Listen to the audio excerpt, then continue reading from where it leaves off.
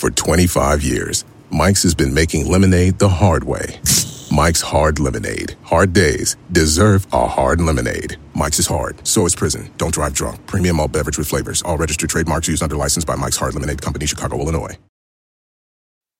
This episode is brought to you by Progressive, where drivers who save by switching save nearly $750 on average. Plus, auto customers qualify for an average of 7 discounts. Quote now at Progressive.com to see if you could save. Progressive Casualty Insurance Company and Affiliates. National average 12-month savings of $744 by new customers surveyed who saved with Progressive between June 2022 and May of 2023. Potential savings will vary. Discounts not available in all states and situations. There's no place to escape to. This is the last podcast. On the left. That's when the cannibalism started. What was that?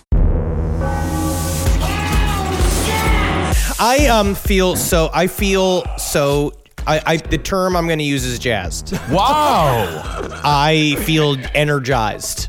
I feel like I'm not alone. Yeah. There's been nothing but aliens for me for the past 9 days. Yeah. And this is my sweet spot. This is where I'm happiest. You actually look younger. I am. I'm covered in creams. Also, you know what I did as a little break for myself during Aliens is I went back to the Jonestown Institute website and started listening to a bunch of those audio clips again. I don't know why I did that. No idea. Welcome to the last podcast on the left, everyone. I am Ben Kissel with Marcus Parks, and we got Henry Zabrowski over there in Los Angeles. This is my new LA studio. Yes, it looks. I'm in a studio apartment, and the other people when I rented this place, I didn't tell them it was going to be a podcast studio. Right. And so my neighbors are going to be very surprised and maybe upset. Oh, absolutely. With hearing what comes out of here. Horrified of the new neighbor next door. We're still working on that new studio in Los Angeles, so you might notice a little echo, but I assure you, it will be all fixed up by next week. So don't stress out. Just do what I told Marcus and imagine it's already fixed. It's like it's already been fixed. Absolutely. So Henry mentioned aliens up top, and that's what we're talking about today. Thank God it's not Jonestown Part 6. We are on to which was an amazing series, by the way. And thank you for all of the unbelievable responses to that series. We've got some folks. A&E has reached out. They want your brain, Marcus. They do? Yes, they love your mind. Oh, no one told me about this. Never mind. All right, today we're going to focus on the Hudson Valley sightings. This is a big one, ladies and gentlemen. This is one of those, in terms of the world of UFOs, it is underreported for some reason. But what we're going to go into today is one of the most well-documented series of sightings that have happened in the modern time. I mean, this is modern times. What I like about this is not the 1950s. So the main Hudson Valley sightings cover a period of about 2 years from New Year's Eve 1982 until Halloween 1985. Ooh. Mostly in upstate New York, but also in Connecticut, just a short drive away from right here in New York City. Oh, I thought you were going to say the WWE headquarters. No, never them. But Depeche Mode is pumping through the radio. I already feel it. I'm back there, man. Oh, yeah. Motherfucker, I got a denim jacket on, and I do have a denim jacket now. And then my hair is thicker then because I was 1 year old. Yep. I'm thinking about walking 5,000 miles to meet somebody because I don't have a car, which is probably why she doesn't like me. It's estimated that in those 2 years, up to 5,000 people witnessed the aerial phenom, sometimes known as the Westchester Boomerang. Also sounds like the worst professional wrestler of all time who immediately broke his neck. I think the Westchester Boomerang sounds like a good name for a burrito served at one of those shitty little strip malls because it keeps coming back. Ooh. Don't worry, it'll come back. And my grandparents lived in Westchester. Huh. So my horrible grandmother was a vampire, lived in Westchester. And so this shit happened in our lives, which is one thing that's very interesting about the Hudson Valley sightings is it's an hour north of New York City. Mm-hmm. Okay. Now, in contrast to terrifying UFO stories like Communion or Fire in the Sky, the Hudson Valley sightings are closer to Close Encounters of the Third Kind. All right. Which is the reference point used again and again when describing the craft scene. It This is the kind one. Mm-hmm. This is a kind series of UFO sightings. One point of I think this episode is a part of what I like to do sometimes is really sit back, just stoned as all fuck. Because now what I do is I got CBD cream. And I rub CBD cream like all over my back and my chest. What's CBD cream? It's the shit. It's God's love. They put in a weed. God's love's in it. And you put it all over. It makes your whole body numb. I eat a couple of edibles. And then I smoke a fucking bowl, right? And I got this super powerful indica I got from our new shop because it's super recreational. Fuck yeah, you pieces of shit. Uh-huh. And I sit back and I roll back in my mind and I imagine these gigantic UFOs coming over, and it's fucking awesome. Expand your consciousness, you pieces of fuck. Well, and that's the difference of when you're going and studying to become a MUFON agent versus when you're studying to become a doctor. You actually have to be sober for one of those, and it's certainly not the former. Well, the thousands of people who saw this craft and the hundreds who spoke about it said a slow-moving football field-sized object moved slowly across the night sky, flashing lights on multiple occasions. Cool. One witness said it was so big, it looked as if it was a floating city, 6 stories high. He may have been the only person to use that simile, but hundreds more testified to that size. Wow. He was in a creative writing class. Yeah.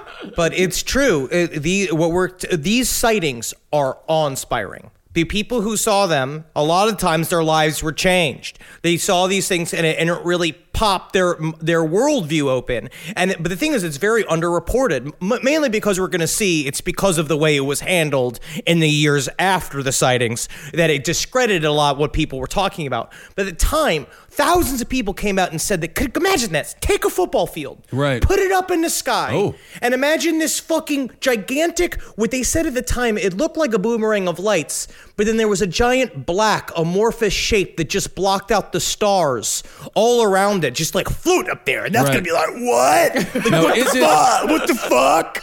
Is it possible it wasn't a football field, but in fact a basketball court and the Monstars were playing? Is that possible? That is the only Monstars reference you're allowed to make. All right. I took it, and I got it. Now, the reason why the number of sightings are so numerous is because the sighting area covered 1,400 square miles from Westchester to New Haven, Connecticut. Not surprisingly, this group phenomenon was at first completely ignored by the mainstream media. Flush. Lamestream media doesn't understand what grips people. Were the aliens like, we must check out the khaki douchebags of America? I mean, that is like the worst. I'm not trying to stereotype. There's a lot of wonderful people there. But Brewster is amazing. Brewster is the Paris of America. Okay. Nor was this taken seriously by the scientific community, much to the chagrin of the 2 UFO investigators who went all in on the Hudson Valley sightings. Right. Dr. J. Allen Hynek and Phil Imbrogno, co-authors of the book about the sightings, Night Siege. Cool. If you are a UFO enthusiast, I'm going to use the term enthusiast, Night Siege belongs on your bookshelf. It is a seminal work of paranormal investigation. J. Allen Hynek put his whole dick and balls in this thing. It is thick and it is boring, as it should be. It should be boring because that's what Hynek wanted it to be. And it does feel like many of the same story again and again. And you see the lights come over the hills and all this kind of shit. But at the same time, if you're high enough, it's like a new story every time. It also sounds like a book that somebody might read thinking it could be about Adolf Hitler's rise to power. And then when they get to the seminar that they're supposed to speak at, they get it all wrong. Just also understand this is one of several other books because there's Night Siege, there's Night Invasion, there's Silent Invasion, there's Silent Night. These are all UFO books that all sort of say this idea because it wasn't really a siege. No. It was a meander. It was the UFOs have meandered. They are rolling out of their jogging pants to come see everyone and essentially moon them. They sound like Steven Seagal films, both thin and fat Steven Seagal. Now, let's give a little information on our main 2 guys here. First, there's Dr. J. Allen Hynek. Now, this guy was the real deal. Yes, he was. Love this fucking guy. Yeah, he was a well-respected, soft-spoken astrophysicist, had a PhD in everything. He worked on Project Sign, Project Grudge, and most famously, Project Blue Book. These were the three biggest official government UFO investigations until Blue Book was shut down in 1968. Wow. But Hynek continued in an unofficial capacity to examine the heavens as before. Hynek worked with the CIA. Kissel, you get that fucking smile off your face. No, Hynek usually worked when for they the say CIA. unofficial capacity, he keeps on showing up to work, and they're like, Yes, you 'cause were he's so fired fucking 8 curious. years ago. You have Because that's to how you- retire. That's a really curious scientist. Okay. That's a real person that really is interested in the subject. Hynek was the guy. Hynek worked with all of the spooks. He was the one whose job, essentially, when they formed Project Sign, they wanted a guy that would definitely debunk everything. So they called on Hynek. Hynek at the time was the least groovy person to sport a Van Dyke. He has a full Van Dyke, which also at the same time, you know he's good at eating pussy, but he can't get hard. But he's very smart. And he started working with them. The idea is he was supposed to shut down all of these sightings, and he was supposed to give credence to the shutdown. A part of it's because then they could cover their asses and say, okay, no, we did our due diligence. We had a scientist on board. And then Hynek, over time, over many years of discovery, he got turned, which is, to me, the most telling sign. Because basically what he said, he's like, yes, 80% of unidentified flying objects are technically IFOs, identified flying objects, misidentified. And he knows that. But he's like, always the problem will be is that 20%. Yeah, and that was one of his problems with Project Blue Book. And actually, the problems that a lot of people had with Project Blue Book was there were a lot of sightings that they just didn't address. That they just said like, we don't know what it is, but we know they're not UFOs. Right. And Hynek was super against it. He was super pissed off about that. But Hynek, he was a man that was unfortunately destined to be misunderstood. Really? Stunning revelations. Even though he believed wholeheartedly in UFO phenomena, as Henry said, he was still a skeptic. And it took decades for him to be convinced that UFOs existed. He never fudged facts, and he always went with the evidence. And in fact, it was Dr. Hynek who first used swamp gas as an explanation for UFOs. He did technically try to pitch to Hershey Chocolate a thing called Fact Fudges, which is supposed to be little pieces of fudges with trivia wrapped around them, and they said, "Get out of here, you fucking nerd!" Oh man, that would be good. So he's somewhere between Art Bell and Neil deGrasse Tyson. Man, Ooh. that's not a bad way to describe him. Hey, actually. all right. Except he's not as insufferable as Neil deGrasse Tyson. I know. What is... Well, I get it. You're smart. It's like, ugh. But no, Hynek was the one. He came up with fucking swamp gas, and his term. What he said was the swamp gas. Just to sum up, is a concept that like the swamp farts, which is I guess true. That because plants decompose and shit, and frogs fart.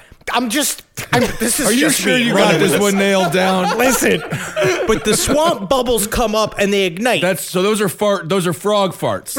Yes, it's like a frat. It's like imagine if the top of a swamp was a big old fraternity and farts were getting lit on fire by friction. Our next speaker is Henry Zabrowski. He's going to explain to the auditorium swamp gas. Henry, I'll tell you everything you need to know. The whole building's gonna collapse. But the swamp gas would ignite. And then what he said is that the pockets of it would ignite in a row, and it would look like a moving object from far away. And so he used that as the default, like, this is how we're going to explain away a bunch of UFO sightings. And after a while, I mean, he was being pressured to do this. And according to Hynek, the reason why he was being pressured to do this was specifically by the CIA. And what he said is that at the time, it's interesting because nowadays we view the reason why that they don't do disclosure about UFOs is because they're afraid of the population's reaction to the truth about UFOs. But the CIA was actually more concerned that the UFO craze would be hijacked by the communists in the 50s, and that they would use that as a way to destabilize America. Which is, if you believe that Area 51 book, was what happened was a bunch of mentally handicapped people with plastic surgery were sent over by Stalin, and that's what crashed into Roswell. And I don't know if that's true either. Yeah, there's a good doc on Area 51 on Netflix right now. Yeah. And for more on the mentally challenged people crashing in Roswell, be sure to go listen to our Roswell series. Now, the swamp gas thing specifically was created by Alan Hynek, not necessarily created, but hypothesized by Alan Hynek during a mass sighting of UFOs in Michigan. Now, what Hynek said was that a portion of the people who claimed to have seen UFOs in that incident had just seen swamp gas. The rest of the people had credibly seen a UFO. And unfortunately for Hynek, the media seized on the term swamp gas, probably because it's kind of funny. Right. And to this day, over 50 years later, people still use swamp gas as a way to derisively dismiss UFO sightings. Well, do we know what the frogs were eating? Were they eating gassy foods? I don't know. Jackie made some mushroom and barley soup last night, That'll and do it. I have been like a fucking squeeze toy. I'm like a cartoon fart machine. Hynek was a fucking, like, full-on nerd for a long time, but he got into some psychedelic shit. Yeah. All right. Yeah. This guy was a proponent of the possibility that these visitors were not only coming from other planets, but also, more likely, from other dimensions. Yeah, Kissel. Yes. That's different. Yeah. We've talked about this before. The planet outside the planet. Yeah. Now, he had a theory about something called M&M technology. Now, Henry, what is M&M technology? Well, the one thing it does is it's a computer. It's got a hard It's a computer that you can put in your hand and it doesn't melt. But you know what I mean? But if you suck on it, it melts. that'll melt. That'll melt it. But seriously, it's called mental. It's called mental and machine technology. There is a book. I'm gonna you better be fucking ready for this because I don't want to hear any guff about this from anyone. There's a book called The Edge of Reality by Dr. J. Allen Hynek and my favorite Jacques Vallée. And in this book, it breaks down what M&M technology is, all right? And I read this last night and I fucking blew my mind. And one thing that it talked about was, so we've already talked about, so he uses the book Flatland to explain dimensions. By the way, again, just remind yourself, he is covered not only in the inside, but the outside with weed. He is if a weed dog could become a human being, it is the closest thing. It's like that movie, Scary Movie, when the weed becomes real and destroys Damon, one of the Wayans. That is you. No, it's like it's like the show The Low Files with Rob Lowe and his sons, and they go and they try to meet aliens and ghosts and shit, and they get a guy named Shaman Joe that comes and helps them. You got to get up to the vibration of the aliens, and a part of it's slathering yourself with numbing cream. But the book that it's called, so The Edge of Reality, breaks down the most psychedelic view of aliens, which is what they believe is the actual truth, is that it's somewhere between a psychic and physical phenomenon, which is what I've been shouting about for years. But what this says is, so like in the movie Flatland, right? Everything's flat shapes, but the triangles are in charge. But then a sphere shows up and they don't know what it is. They just see a dot and then all of a sudden it passes through them. Tick it up a notch, right? Third dimension. We're the spheres. Something past the sphere shows up. It fucking walks through your dick and balls while you're walking down the street, Kissel, and you don't even know. Right. They're watching you. They're thinking about taking you, but their sperm is all filled with alcohol. Yeah. And you're not good for their hybrid program. That's good. That's a protector, yeah. But the M&M technology goes on to say that the reason why, it's not just that they're interdimensional beings with interdimensional crafts and they show up, is that imagine aliens are either another dimension or on another planet physically, and then they psychically project ships and shit from their place to us. So we're actually getting abducted and we see psychic projections of the aliens. We're only 15 minutes in. Yeah, isn't that just television? Kinda. You're kind of getting it. I'm kind of getting it. He does it. Right, He describes it as television. Yeah, you're kind of getting it. So I completely misunderstood what M&M theory was all about. No, dude, it's explained in The Edge of Reality. I He just goes feel like deep into the this shit. explanation is confusion. No, you think about something cool. Imagine if you could just send me a pizza with your mind, because you think it'd be kind of cool. And you sat and you thought about it, and all of a sudden a pizza appeared before me, and then just so happened that the pizza started extracting cum from me to make pizza babies. That's what we're talking about. Goodness. Well, that's a strange way to make a pie. Well, Hynek was also the creator of the Close Encounters scale, and he was an advisor on Close Encounters of the Third Kind. And of course, Bill Cooper thought that this made Hynek a shill. But we're not going to get into that. We covered Bill Cooper, though. Yeah, we covered Bill Cooper and what he thinks about the people who were advisors on movies like Close Encounters of the Third Kind. Ooh. So that's Hynek. His co-author on Night Siege, however, Phil Imbrogno, was something different altogether. He physically resembled a mustacheless Mario Brothers. Mario. Oh, that's good. He probably has to plumb. He's probably got to de-plumb the toilet. What do you call it? If you plumb a toilet? I think you plumb a toilet. You plumb a toilet? You totally plumb a toilet. I don't like that at all. By the way, full disclosure here, I officially broke my toilet seat yesterday. I was just sitting on it. That toilet seat's seen a lot of big asses over the years. It just cracked underneath me, and as if you couldn't get any sadder. You know, it's like one of those scenes where it's like, what else could happen? The kids are gone. I lost my job, and then the toilet seat breaks. Okay, so if you could give your shame a color, what would your color shame be? Just like a purple mixed with a green, just an overall something you don't want to look at or taste. Kind of like when you're finger painting and you accidentally get all the watercolors mixed together. Every time I finger painted, it just turned into a black hole. Yes. It's like I'm a child from The Ring. I thought it sounded more like a bruise from a father. Yeah, kind of. No, while Hynek was a soft-spoken astrophysics professor at Northwestern with truly groundbreaking theories on extra and ultra-terrestrial intelligence, Brogno was more of a me too type of guy. Yeah, you see UFOs? Yeah, me too. Yeah, it's what I do all day long. All I do is look at UFOs and I write down the science of it. Yeah, I'm a doctor. I got one of the reflective little things on my head. Yeah, that's what I've been. Yeah, me too. I'm with you. Yeah, you me, buddy. Hynek must have been driven insane by this fucking guy. No, and Brogno said he had degrees from the University of Texas and MIT, particularly a PhD in theoretical chemistry from the latter. Okay. And that was in addition to him being a hard-bitten Vietnam vet. All right. None of it was true. It is bad. And it is bad for Hynek's record. And he wrote this thing, but Phil Brogno was in deep. He was trying to get deep into the UFO community. But a part of it too, it's like if you hear him talk, you could just see it on him. It's this whole being like, hey, I do a theoretical chemistry all the time. You ever go up to a Burger King? You get all the soda from the soda machine, you mix it all up, you get one big crazy soda. I like when you can't tell the differences between all the soda in it. No ice. I like it hot. I believe him. Boy, Texas Pete is a sauce that allows you to sauce like you mean it. It's what people gather around, it's generosity in its simplest form, and it's a swagger people have who know what's good.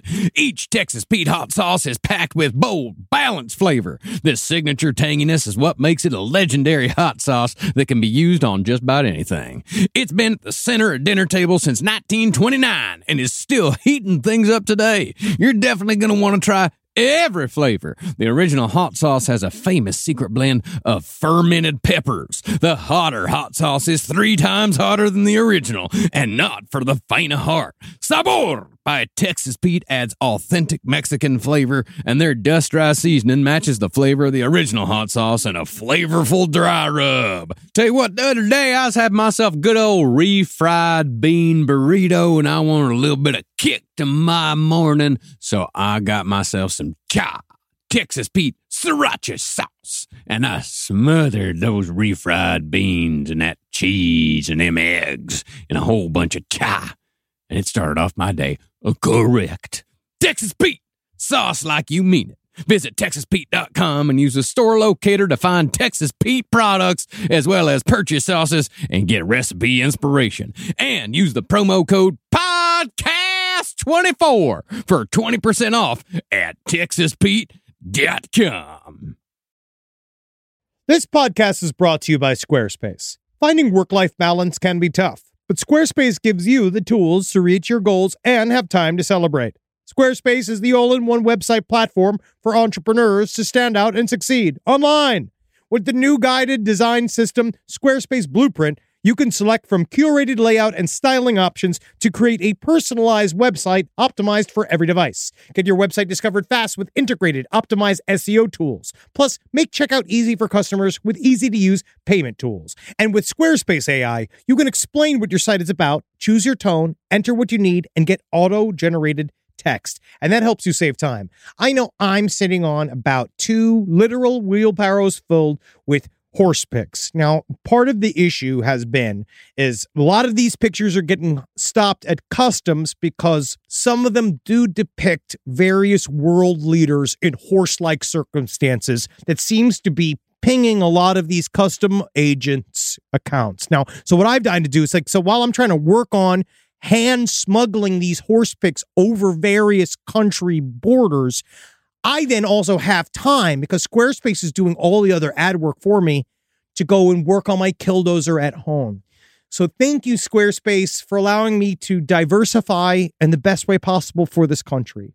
Head to squarespace.com for a free trial when you're ready to launch. Go to squarespace.com/left to save 10% off your first purchase of a website or domain. 1 in 5 Americans have learned a new language on their bucket list. If that's you, make 2024 the year you finally check it off the list with Babbel. Be a better you in 2024 with Babbel, the science-backed language learning app that actually works. Don't pay hundreds of dollars for private tutors. It's a waste. Don't waste hours on apps. Besides appetizers, that's the kind of apps I like. Babbel's quick 10-minute lessons are handcrafted by over 200 language experts to help you start speaking a new language in as little as 3 weeks. Did you know that empanada is already Spanish? I didn't. Thanks, Babbel. Did you know that burrito is already Spanish? Wow. I just got to learn all the rest. And eventually, I'm going to be eating downtown Mexico. Thanks, Babbel. Here's a special limited time deal for our listeners. Right now, get 60% off your Babbel subscription, but only for our listeners at babbel.com/left. Get up to 60% off at babbel.com/left, spelled BABBEL.com/LEFT. Rules and restrictions may apply. Imbrogno was much more concerned with the high strangeness than the scientific studies. Now, high strangeness is a somewhat technical term in paranormal studies that defines incidents that usually occur between 2 and 4 a.m. involving the appearance of creatures, odd sounds, electromagnetism, and hallucinatory experiences achieved without the use of drugs. Okay. High in life, bro. I was sitting in bed the other night. So, as invariably happens every single time I am deep in the middle of an Alien episode, I have very intense abduction nightmares.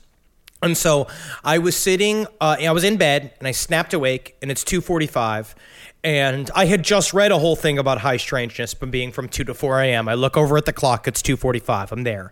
But I'd also just read this abduction account where a guy was talking about how he was asleep in bed, and a lady was in bed, and she looked over at her husband, and she felt there were presence in the room, but the husband was asleep, but he had this snarled look of pure fright on his face, and his eyes were completely open, but he was asleep. And Natalie was in the bed facing away from me, and I didn't want to wake her up because I felt like there was something in the room. Right. I think because it was how much cream I was covered in. Yeah. And I didn't want to wake her up because I was so afraid that if I pulled her over, she'd have that look on her face, and then aliens would be there, and then what the fuck am I going to do?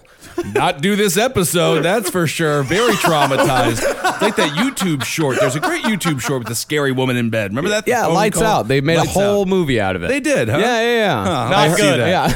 Not good? Not good. Yeah, you don't got to expand it. Yeah. Well, that shit that Henry was just talking about was precisely the type of thing that Dr. Hynek wanted to avoid. Oh. He believed that it was already hard enough to get people to take UFO studies seriously without muddling the whole thing up with reptilians and greys and Mothmen and all that bullshit. Sure. Unfortunately, though, Imbrogno's bullshit in both his high strangeness claims and especially his fake credentials, which were absolutely revealed. Both of those things have worked to discredit the Hudson Valley sightings, as well as sully the good name of one of the most credible of all UFO investigators, Dr. J. Allen Hynek. Did Imbrogno? Imbrogno. Did he wear lanyards that said what all of his credentials were at all times? No, but he primarily wore starter jackets. Good. Now, I don't know exactly how these two got together, but I think it's because Hynek was the founder of the Center for UFO Studies in Chicago, a.k.a. CUFOS. Stop laughing. You stop snickering. It just sounds like a horrible diet food. And Imbrogno happened to be a rather active and enthusiastic member of the upstate New York chapter where the Hudson Valley sightings happened. Okay. And Imbrogno was just fine while Hynek was still alive to temper him. Well, Hynek was still around to go, let's not talk about all that shit. Yeah, chill out a little bit. But as we'll see, even after death, Your good name can be ruined by the associations you have with idiots when you're alive. Okay. So that's the discussion of our players. That's the introduction to the two men that would blow this wide open. Now, we're going to get back into a time machine now. Imagine you're sitting in a I'm going to say a big old beanbag chair with a clock on front of it. Yeah. And you're got your feet up in holsters like you get at the gyno if you've ever seen them, or if you do gyno play with your loved ones in your bedroom. I don't know what kind of weird reveal that was. Good Lord. Dr. Zabrowski, the patient will see you now. Take the clock in front of you. Set it all the way back to New Year's Eve, 1982.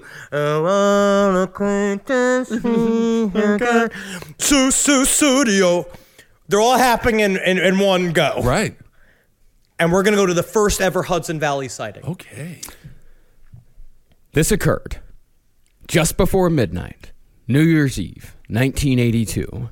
The witness was a man who was given the very impressive alias of Tony Valor. Or Tony Valor. And Tony both of them. It works both ways. Tony Valor and Tony Valor are two very different people. Yes. Yeah. Tony Valor works at a hair salon, and Tony Valor is the guy who's just mopping up at the end of the night at the hair salon because he has a made up name because of the crimes in his past. Yes. And although he is always fully clothed, never a zipper on him. He's a button guy. Everything is buttoned. Now, Valor said he saw a gigantic boomerang-shaped object hovering about 500 feet above his house, flashing colored lights. He attempted to film it, but only got the standard grainy white lights on a black sky footage that we usually get when people try to capture the image of a nighttime UFO. Right. But he wasn't the only person to see it that night. A warehouse foreman named Edwin Hansen saw it as well. He said the object shined a spotlight on his car, flooding it with light and scaring the hell out of him. But he said someone or something began communicating with him. He said, quote, I felt thoughts that weren't my own, but a kind voice telling me not to be afraid. And he's a foreman. You can trust him. He's in charge. and the whole a voice speaking in your head telling you not to be afraid, it was a very common occurrence over the next couple years and all the sightings to come. Okay. And we'll get into the whole scale, but it's actually the official definition of a close encounter. Yeah. Normally, sightings, a general sighting is something that you see scientifically. According to Hynek, something's got to be 1,000 feet away from you. It's like something way up distance in the sky. A close encounter is something close to you. Something within 500 feet. And then sometimes we'll have a communication with you, but we'll get to all of that. A couple of months later, on February 26th, more people had encounters with the Westchester boomerang. Most notably, a woman who gave the name of Monique O'Driscoll. Okay. This is what she said she saw as the craft moved over a frozen lake. Red and blue lights were reflecting off the ice. There were a few amber lights in between, and the one in the middle was a big amber light. 3 or 4 minutes later, the object started moving away, backing off. I got a little upset. I said to myself, oh, please don't go. I want to look at you some more. At that split second, it stopped, made a complete turn, and then it was facing toward me. Then it started moving toward me very slowly, Henry Thomas. It sounds like an episode of like All in the Family or something.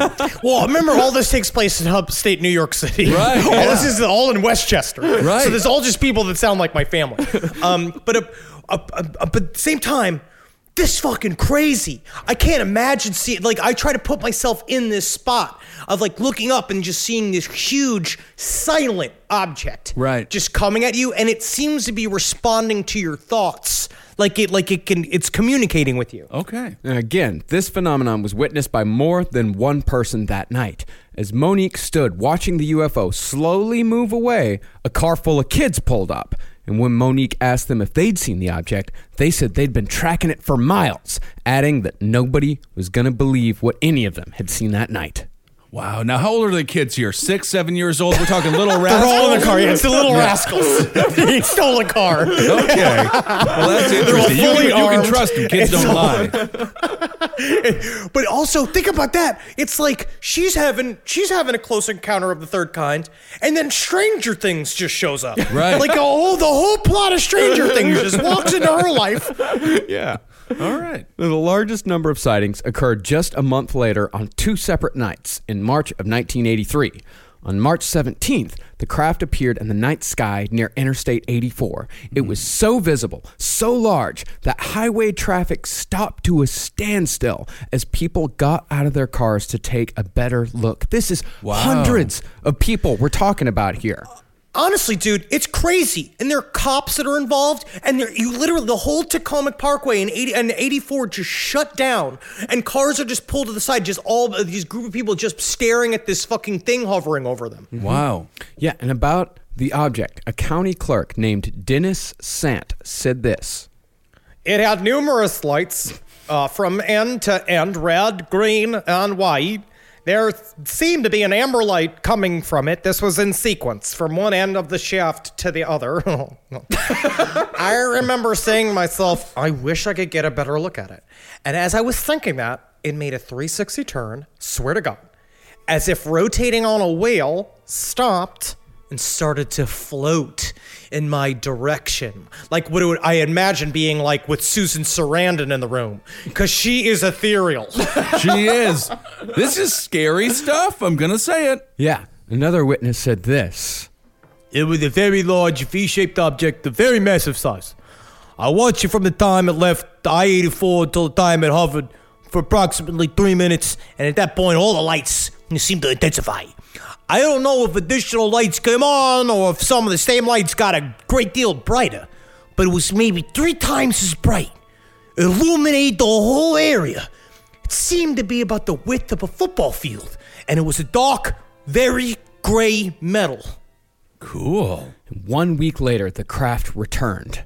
Thousands of people reportedly saw the Westchester boomerang in the sky once again, this time in an area of Westchester and Putnam counties 3 miles wide and 12 miles long. So many people saw the UFO that night that the local police station switchboard was completely unavailable for emergency calls. Whoa. So people are getting murdered. Yeah, that's There's a good day to literally rob like a bank, churches I guess. burning down, a bank is getting robbed. My It's a great goodness. idea for honestly, that's a fun idea almost for a heist movie. Right. Of all of this shit going on in the town while there's a massive UFO just slowly coasting over the city. Exactly. Now, despite this, one local police officer shrugged the whole thing off, saying, "Stable people don't report UFOs." Meanwhile, he's crying because he didn't get his fucking hot dog whistle like in the Santa Claus. Now, since 2 groups of people 15 miles apart both saw something at the same time, it's speculated that there could have been 2 UFOs in flight the night of March 24th. Either way, the object was massive. Cool. This is what a bus driver from Carmel, New York said, a guy named Mark Galley. And you trust him with your kids. Absolutely. And bus drivers have seen some shit. Oh, absolutely. So if they're impressed by anything, Yeah. I think it's big. Oh, my God. Because they've seen people just bleed out. Guys with their dick out. All sorts of... I don't know what else happens on a bus. job. I try not to use it. I said to myself, I wish this thing would come back my way so I could get a better look. And as I did, it started drifting towards me as if it was responding to my thoughts. I then got back in the car and left as the UFO approached because I had the feeling it was watching me. It was as big as a football field. I hit the gas pedal and sped away. I was upset and frightened. All right. Speed 5. Yeah, That's speed 5. Get away from the UFO. The first reported sighting that night occurred at 7:30 p.m. The last came 2 hours later. It was 2 hours of sightings on one night. Now, even though the mainstream media ignored the sightings at first, the Westchester Rockland Daily Item was not so quick to let a big story slip through their fingers. And a hero comes along. They published a front page headline that read, "Hundreds claim to have seen UFO." And who should see this but a mailman in Port Chester, New York? And who should this mailman deliver mail to but Dr. J. Allen Hynek and Phil Imbrogno? Wow. Whoa. According to Imbrogno, he and his colleague were walking down the street when their mailman came up to them and yelled, Hey, did you hear about it? Hundreds of UFOs! It's right here in the newspaper! I just feel like it was such a better time to be alive. No internet, no social media. You got your news from the mailman. Who yelled it chased you down the street yelling it at you. Hey, buddy, you hear about them UFOs? Hey, come closer! It's me, your mailman! I'm just joking, I'm not gonna kill anybody. Many years until that phenomenon happens. But think about this, though. What I like, too, about these mass sightings is that so many people, the way they talk about it, they had personal interactions with the UFO. Each one of them, you see how they all said, like, I felt like I wanted to see more, and the thing turned towards me? There are many people saying this. Yeah. And I think that speaks to the psychic part of the UFO sighting phenomena, is that you're essentially morphing it by your observation on an individual basis. There's something very charming about the scene. Yeah, very much. I mean, it's very movie-like. That's why people keep saying, like, again and again, when people describe this object, they all say, it looks like something out of Close Encounters of the Third Kind. Yeah, I mean, they should make a film. Get the Burbs type characters in there. It would be pretty. I mean, there's all kinds of, like, you remember what was the other one? The Gulf Breeze sightings. Now that is the Burbs. That's the Burbs. Anytime an elderly person is out in their underwear screaming at the sky, that's a good movie. To me, this is way more of a batteries not included. Yeah, this is that type of 80s nostalgic kind UFO movie that gets people. To me, it's very inspiring. It's like, I feel like this is the kind of story that would get people interested in UFOs. Yeah. Mm-hmm. Well, Dr. Hynek and Phil Imbrogno, after shaking the mailman and reading the story, they assembled their investigative team made up exclusively of members from Hynek's Center for UFO Studies, CUFOS. Oh, sounds like the cast of the Dream Team. Very deep cut. Listen to this Dream Team. All right. There was Fred Dennis, MUFON Symposium reporter, 1978. Not good to have two first names. Honestly, that is the one thing against him that I don't like. Maybe it would be better if it was Frederick Dennis, but... There was Sheila Sabo, legitimate researcher extraordinaire who went on to write Colonials, Indians, and the Great Swamp Fight of 1637. Cool. There was Chris Clark, who went on to write the less legitimate Ancient Clones of the Mojave. And George Lesnick, who needs no introduction. Yeah, how do we know George Lesnick? That name rings a bell. I could not find a single thing on George Lesnick. Either George Lesnick was a pseudonym, or he went on to become a financial advisor in Jersey City. Okay. He was the seltzer man. He manned the soda stream, and he kept saying, "You guys need more spa water? Anybody want a spa water? Anybody want like a snack or granola? I brought granola. I'm just trying to keep you fueled. I know that there's a lot of work happening, so I'm just kind of a den mother." So yeah, and all these people were locals, like they all lived in and around the Hudson Valley. All right. So this team spent 2 years interviewing hundreds of people who saw the UFO, and all during the investigation, sightings continued to occur. On March 25th, 1984, almost a year exactly after the second mass sighting, the Westchester boomerang returned and was seen by 200 to 300 witnesses.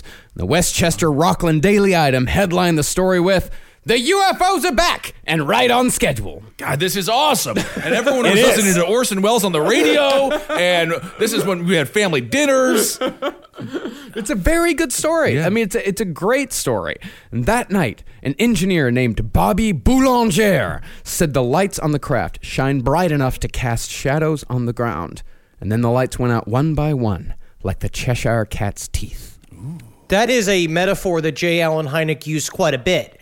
There's something about that, because he equates all the psychedelic movement of UFOs to be shit like that, where a thing can just appear in front of you. Like because a straight up, it's like your eyes don't recognize it. Like the old story that we've probably talked about on the show about how when the Native Americans first saw the boats show up when white people showed up. Ooh, bad day. The Spanish. But when they showed up, they were the first white people. Capital S Spanish, the Españoles. Yes. When they showed up, they said that they didn't see the boats. They just saw the water rippling weird. And they couldn't understand it until a shaman came and said, "There are fucking boats out there." And then the boats appeared to them. Right. Now, on July 12th of that year, thousands more saw the craft, and they again jammed emergency lines. Wow. A law professor named Dr. Richard Long, who witnessed the whole thing, had... I mean, come on. You gotta be joking. I will not hear a single joke about my name. I lost 4 inches of my phallus in Korea. I lost 4 inches of it. Yeah. So you hippies can dance. Sometimes they shorten the word Richard to Dick, and then that would make your name, well, you got it there. No jokes about my name. All right. Well, he witnessed the whole thing on July 12th, and he had this to say about both his and his neighbor's credibility, sir. Okay. You call me Richard, first of all. I think I'm a responsible citizen. I'm a professor of law at St. John's Law School, so I'm not part of a hoax. My neighbor is a responsible citizen. He's the national vice president of one of the largest cookie companies in the United States. It does seem like when people are like, I'm a responsible citizen, they're also cleaning a gun and just like aiming it at a picture of, at this point, probably Ronald Reagan or maybe, who knows who else. But I will say this, honestly, I would like to trust the person who owns a cookie company. Yeah. Oh, of because course. they're going to our homeless and to our children and to people who recently had blood drawn. And they're the weakest. Oh my gosh. This show is sponsored by BetterHelp. It says here I have to talk about something I need to get off my chest, and I guess I can share it here.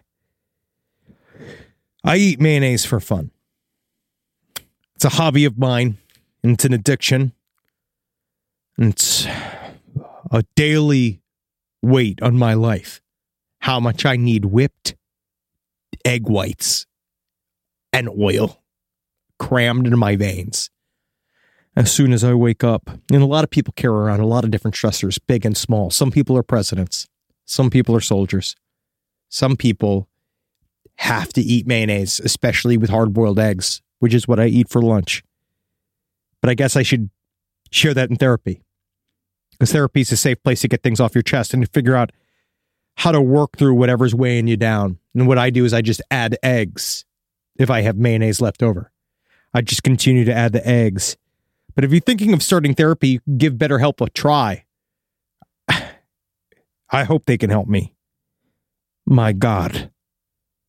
I hope they can help me. Get it off your chest with BetterHelp. Visit BetterHelp.com/lastpod today to get 10% off your first month. That's BetterHelp. HELP.com/lastpod. How many platforms do I work on? So many platforms. Can you believe it? Google Docs. Work on that. Very complicated. Lots of different things going out. Clickety-clack, right? Slack. Saying things to my employees. All my main dolgers walking around here. And make sure it changes cluck to the word I meant for it to say to everyone. But I try to say not curse words on Slack. What am I supposed to do about it? But Grammarly doesn't fix curse words, does it? Because Grammarly's too good for it. It's too classy. Grammarly is an AI writing partner that helps you get work done faster with high quality writing. Because better writing means a stronger impact. The pen is mightier than the sword, except when the sword is in the room. 96% of Grammarly users report that Grammarly helps them craft more impactful writing and suggestions based on your audience goals and context. Can you believe it? And data privacy and security are woven into the foundation of Grammarly. It's in its guts. All right, so Grammarly's great. Use it. I use it. I love its gentle harassment of my writing style because it does help me, because sometimes my thumbs are faster than my eyeballs.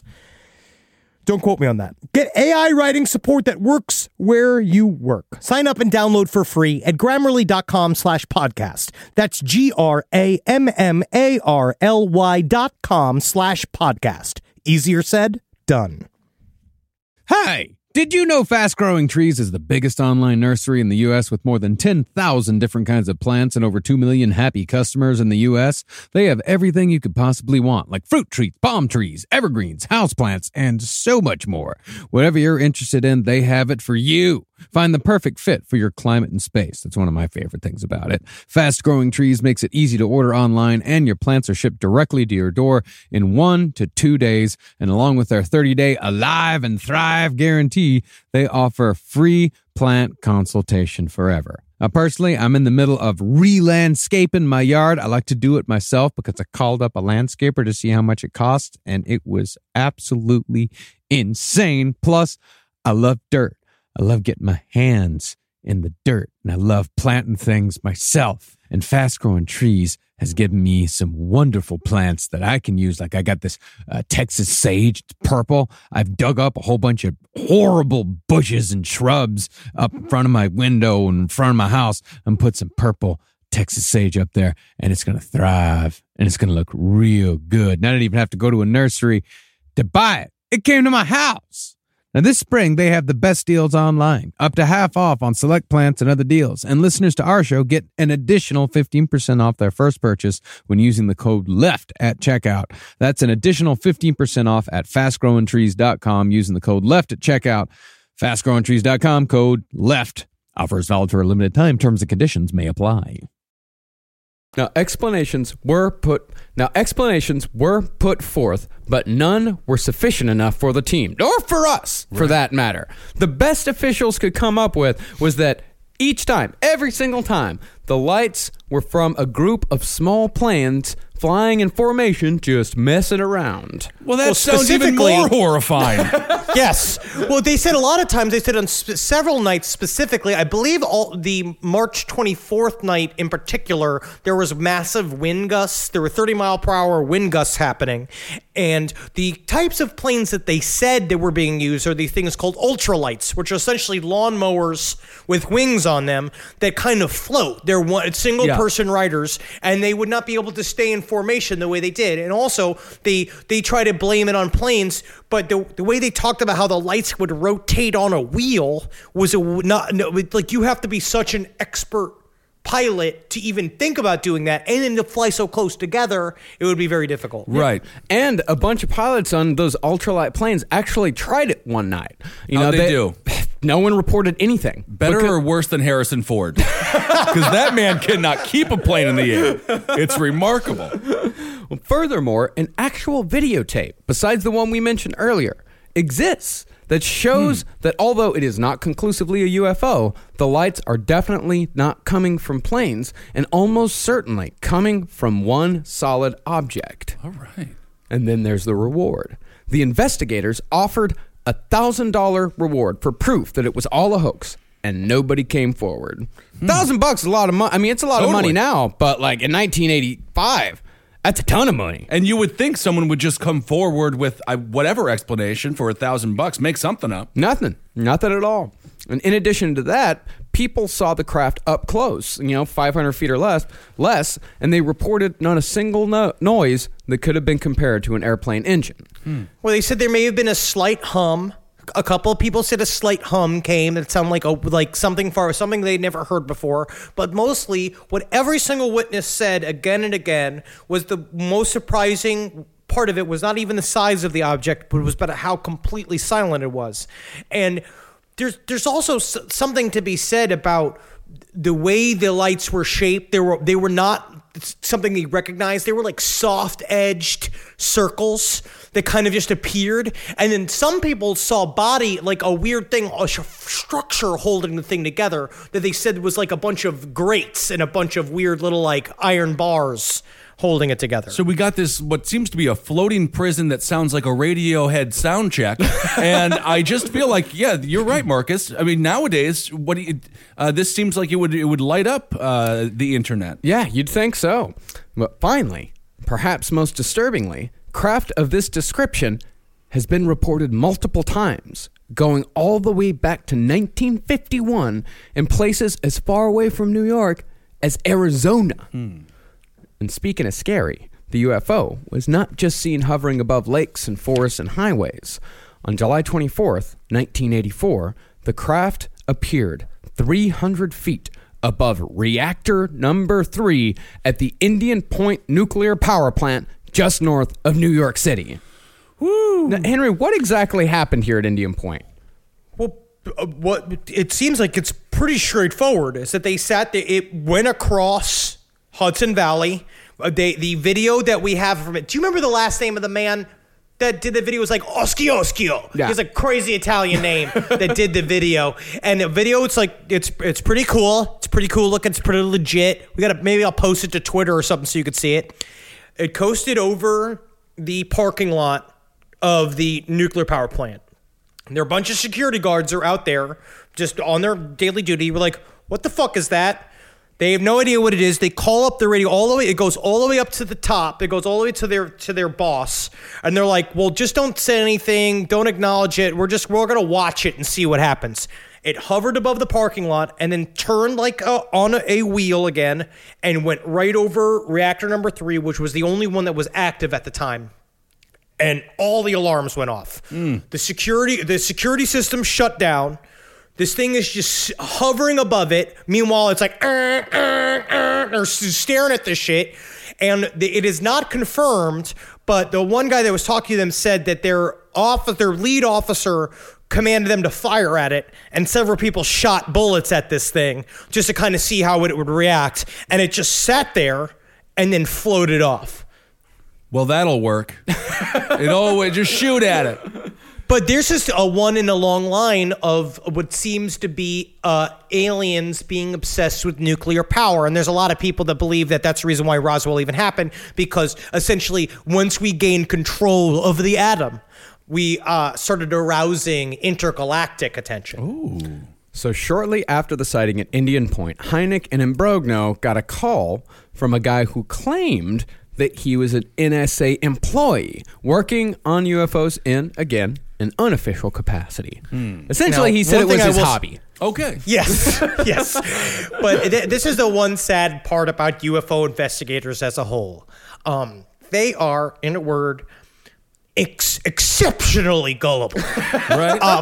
And so this guy just called. They're exceptionally gullible, but they always make sure in their books to talk about how not gullible they are. Not gullible they are. Like, there's actually there's a story in Night Siege where the guy is saying, it's like, yeah, we got a call, we got a tip that was obviously fake. It was an obviously fake tip.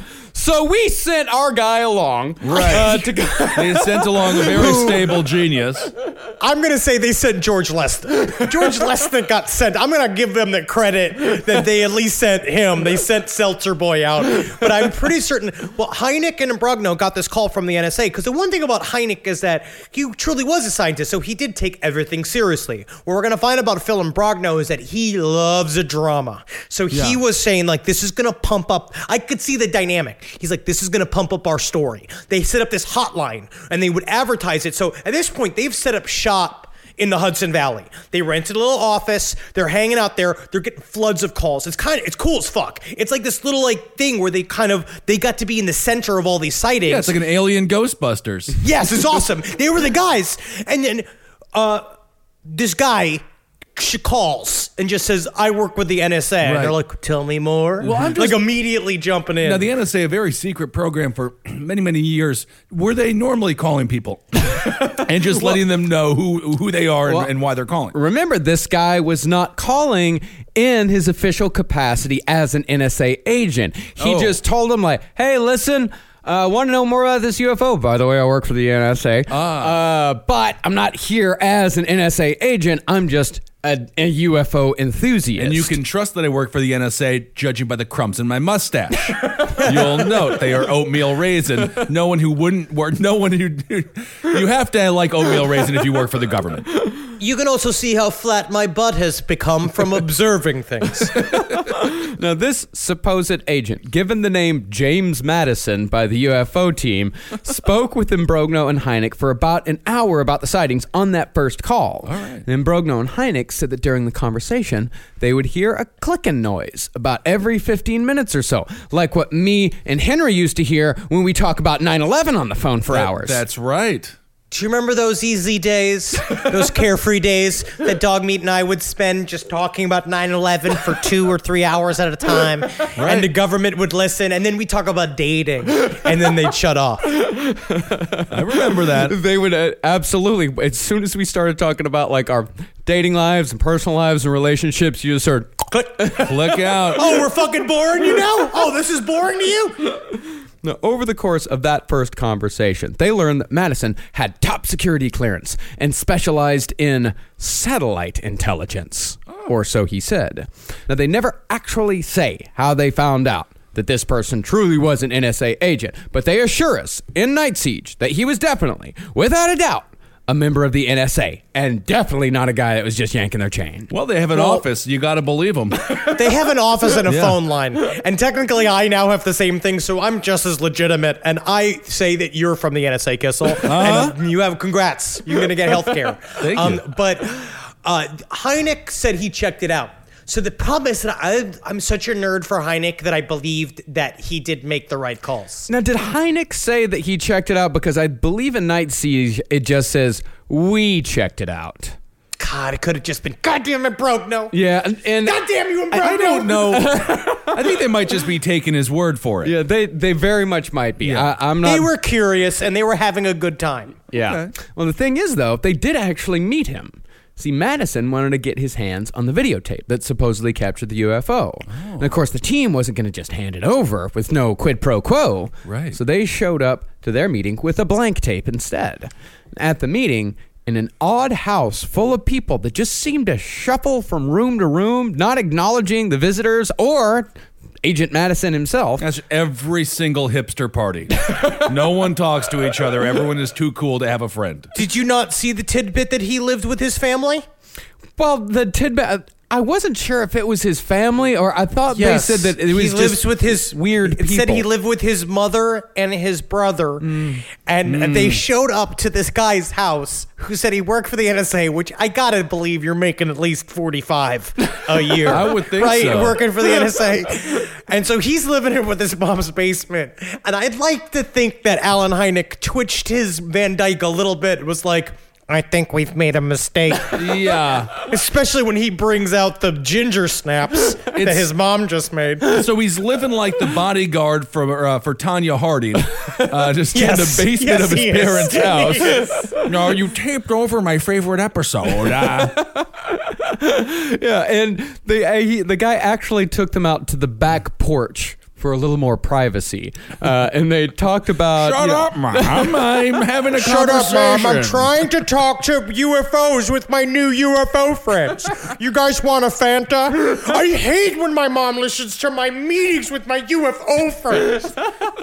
The team sat down with him in the backyard and told Madison that they couldn't turn over the tape without an assurance of information exchange. And then Madison responded with this. You know, Phil, the government has done away with people for a lot less. Yeah, hint, hint. Yeah. You're threatening to kill me? No, I'm threatening to give you some Diet Coke, and the aspartame eventually will give you cancer. The long con. But they called his bluff, and he only spoke to them one more time before he disappeared forever. Okay. But really, these guys didn't have time to worry too much. What was the point of this guy? There is no point. There is no point. There's no point to this guy. Okay. Yeah.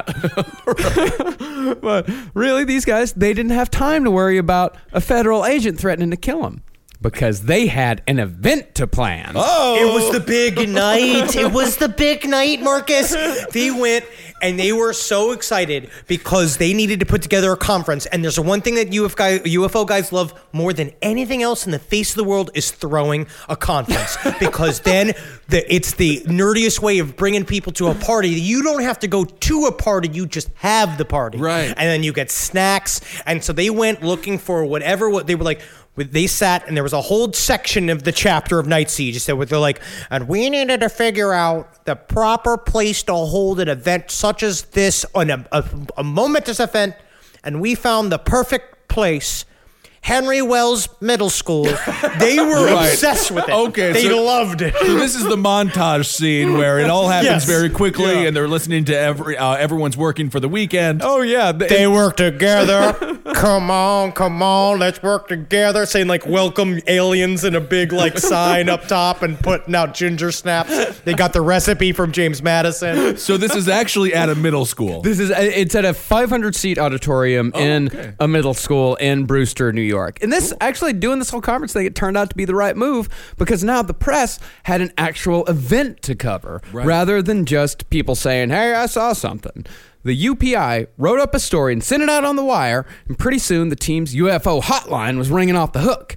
And with anything like that, they got a couple of strange calls. Strangest, without a doubt, was a guy who said his name was Tarso. I imagine the secretary is like the woman in Twin Peaks. She is like the best secretary ever. Yes. Dr. Hynek, please answer the phone. It's the one that's blinking on the red line. God damn it. As far as Tarso went, Tarso said he'd been a crew member on one of the spaceships above Hudson Valley. And he gave the whole boilerplate, we're here to take you away because your planet is dying. And then he never really called back. Remember again, the name is Tarso. Do not write torso. Torso is an insult on my planet, the butt planet. We're all made of butts. Oh, wow. Oh, cool. Interesting.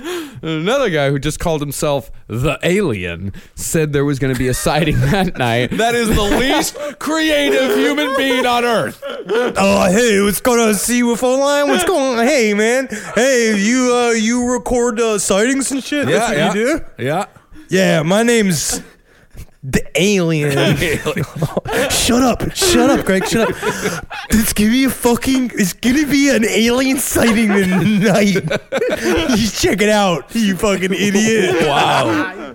Well, the thing was that he said there was going to be an alien sighting that night in Danbury, Connecticut, and there was. Whoa. There totally was that night. I mean, it's the way that Night Siege breaks it down is that they were told specific coordinates.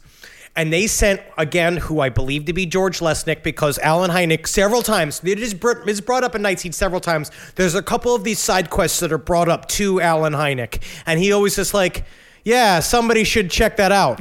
But he sends somebody else. Like, he doesn't do it. And so it's always George Lesnick. They went out to this location. So it wasn't actually seen in Danbury. It was seen 10 miles from the location where it was. Yeah, and so they outside pulled it in. So they say, but you see, no, but there actually was a sighting, but 5 miles from where they told us where the sighting was going to be. And it was just George Lesnick sitting alone in a field with a cooler. Well, none of these crank calls, none of them put a damper on the conference. It was still coming up and it was still exciting. In fact, they had the middle school's complete support, as many members of the PTA had witnessed the UFO themselves. Even stuffy old Dick Blasberg of the school board was on board. All right. I believe in aliens and I'll allow dancing again. Dancing is legal again. There had to be one fat kid from the movie Up who was just super into it. Now remember, the auditorium they reserved held 500, which the team actually considered to be way too large. Yeah, so they're like, oh, Jesus, we're going to have maybe half that.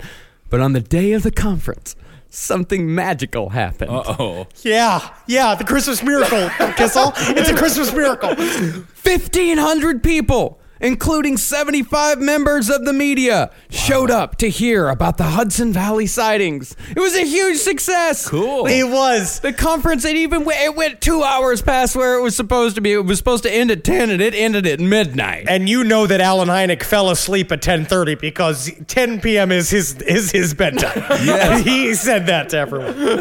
The frogs were farting extra hard that night. The moon was bright.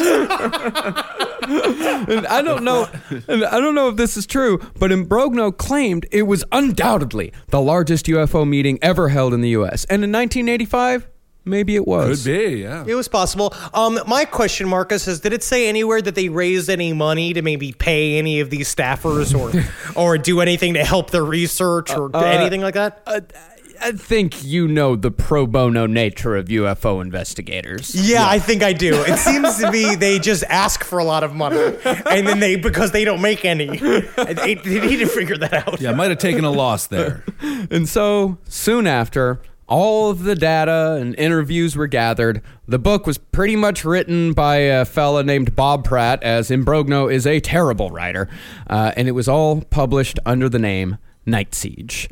And unfortunately, soon after the publication of the book, or possibly before the publication of the book, it was definitely the same year, Dr. J. Allen Hynek died of a brain tumor at the age of 75.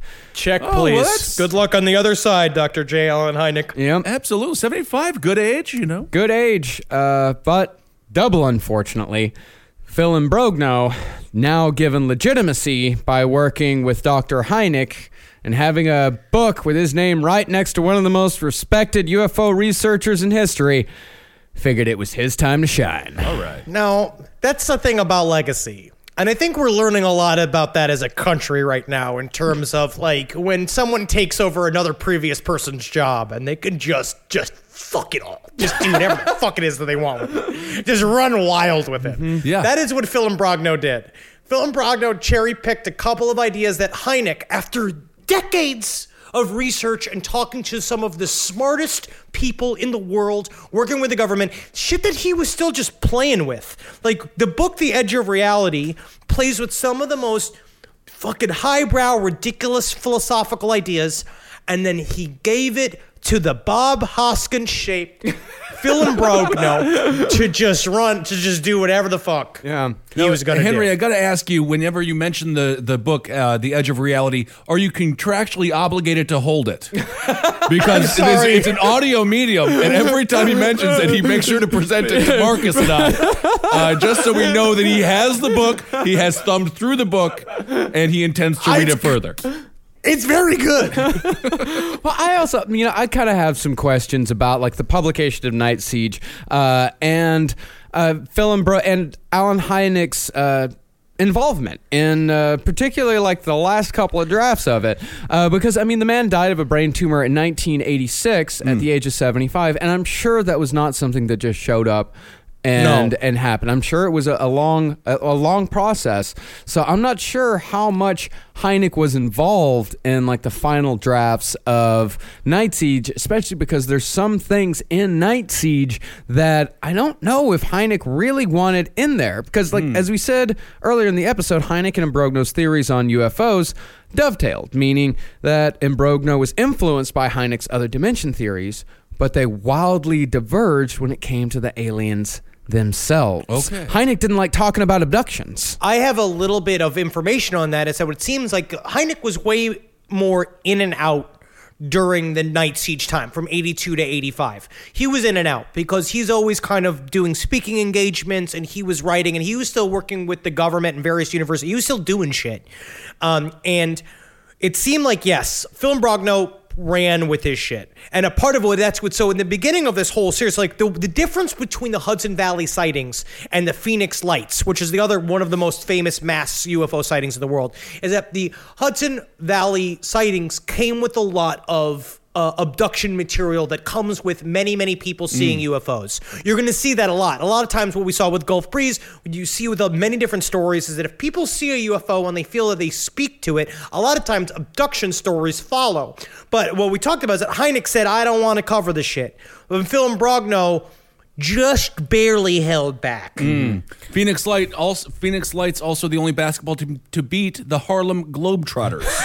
Very good basketball team, the Phoenix Lights. Well, for an example of how these two guys diverge, let's go through Hynek's encounter scale, all right, along with Imbrogno's later additions that happened after Hynek died. A close encounter of the first kind is a sighting of a UFO at close range, within 600 feet. The vast majority of the Hudson Valley sightings were of the first kind. The second kind is when a UFO leaves a physical trace, like burns or depressions in the ground or broken tree limbs. A close encounter of the third kind is when a person actually sees an alien creature outside of the spacecraft just kind of milling around. Those were the only 3 encounters that Hynek intended. Okay. Others added more. The classification of the fourth kind was first added by an associate of Hynek's and Henry's favorite, Jacques Vallée. He said a fourth kind encounter was when a witness experienced a transformation in their sense of reality. Yeah, fucker. Yeah, dude. But that's like this shit when the alien picks you up and then you come back down and then you can play piano.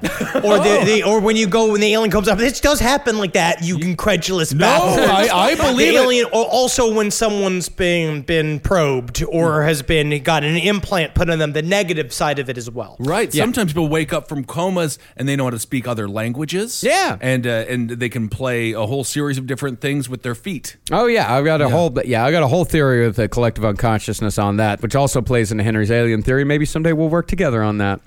I want us to spend our elderly years. I've already explained this to Natalie. There will be a time when I go on a knowledge-seeking quest, and we leave everything behind, and we will go and we will write our philosophical books, Marcus. Yeah. And we'll get hot stone massages sometimes, Yep. and we'll be together, and we'll go on a lake, and we'll go on a boat. Sometimes and we'll get drunk, and then we'll fish, and we'll write. Yeah, God, it sounds beautiful. I think it's going to lead to a strange death. I don't know exactly what it's going to be, but it's going to be anticlimactic, Yes. I'm going to just fall in the kitchen and just bash my head on the counter, and then he's got to deal with my body. Yeah. Now, Jacques Vallée's classification of a close encounter of the fourth kind is pretty legit and falls in line with Hynek's own hypotheses.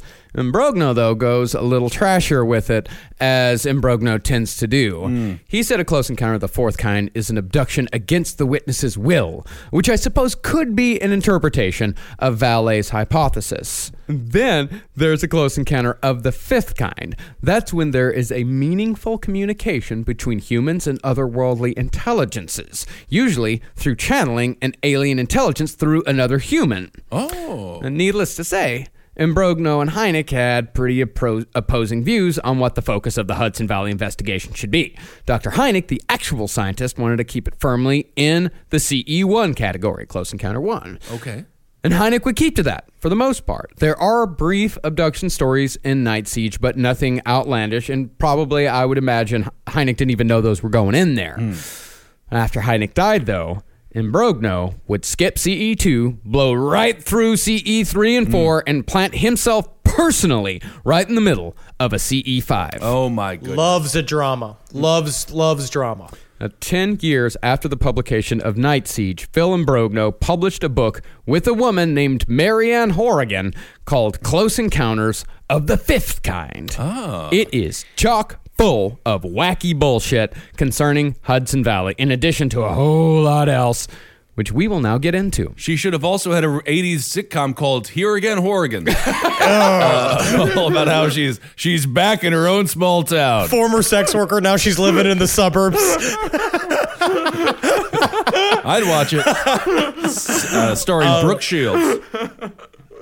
So this is a thing I'll say too. Now, as a UFO enthusiast myself, yeah, I read Night Siege. And yeah, it's impressive because it's scientific and it's dry. And I'm holding up the book so that they could see that I brought it to the new studio. But yes, I mean, of course, have it on your bookshelf. It's necessary. But if you're actually a UFO enthusiast, you will purchase Contact of the Fifth Kind by Phil Imbrogno. And you will attempt to digest this because that is your burden. Another book that you're holding up. Wow. Yes. But that is your burden as a UFO enthusiast. You have to buy and read these things and come to understand that some of it's very interesting and very cool. I think the abduction stuff in Contact of the Fifth Kind is pretty legit. I believe in the abduction scenario. I think what they say, because in order to admit it, you'd have to be, it's pretty embarrassing to say, oh, this shit's happening to you, and the way that it does happen to people. But it's also, the last 40 pages of this book are about him spelunking with this woman in a cave. We'll get to it, but it is nonsense. Okay. So the first Hudson Valley abduction that is covered in Contact of the Fifth Kind happened in 1984 at the height of the UFO sightings, when a computer programmer named Bill, as he's called, was driving home from work late one night. While driving down a desolate road near Stormville, New York, the Westchester Boomerang settled over Bill's car. Bill said when he looked up, the craft looked like a Star Wars Star Destroyer. Oh. Triangular, with a whole mess of grids, portals, and lights underneath. Yeah. He also said that when he was driving, he drove and he saw this thing pass over, and he was like, "Okay, whatever. I don't know what the fuck that was. I'm not gonna pay attention to it." He kept driving. Then all of a sudden, he was on a part of the road that he didn't recognize, and there was a big plot of land next to him that used to always be empty. You should drive back and forth across it all the time. And he said what he saw was a gigantic triangle-shaped shadow which is, to me, in my mind, kind of like David Lynch. It's very Lynchy horror imagery. And this shit was freaky as fuck. It fucking hovered above the thing. It's like, imagine just seeing you're just seeing a shadow, just like hanging out there, and it's living and moving. And then it passes over the car, and then he just wakes up. Yeah, 600 feet down the hill from where he first saw the UFO, and he was missing an hour of time. Oh. And he did not... Maybe daylight savings time. No, we was not daylight savings. We have to check off all the possible boxes. And I don't even know why we still do that, quite honestly. I don't know either. Okay. Thomas Jefferson liked it. Yeah, that was a long time. He liked a lot of other things, too, that we got away with. Yes, he did. Very problematic things. No, he didn't immediately remember what had happened, but all of it was revealed under hypnosis. Ooh. Bill said after he was taken up into the UFO, because he was obviously taken up into the UFO. Naturally. He said he opened his eyes and he was lying on a table. He was approached by 6 creatures, small creatures with black, shark-like eyes and big heads. They told him, quote, "Do not be fearful. We need you. You have been selected." And then they brought out a big check. Wow. Publishers Clearinghouse Alien Edition. It's never good to be selected. Very rarely. NBA drafts, NFL drafts, any kind of sports draft. Other than that, it's jury duty, alien abductions, or, just further security checks. Yes. Yeah. Now, one of these aliens began moving a device that looked like a dustbuster up and down next to Bill's head. Up and down, up and down, up and down. And the more the alien moved the device, the more Bill's head painfully vibrated. Up and down, up and down, up and down. My brain! What are you doing to me? What are you doing here? You've been selected. This is fun. This is fun for us. When Bill protested, actually, they kind of did say that. They said they had a right to do whatever they wanted. And besides, nobody was really getting hurt. That's a dustbuster. Yeah. And that's when Bill's alien adventures came to a close. Odd thing is, though, that road should not have been as desolate as it was. It wasn't a super busy road, but, people still drove it pretty often.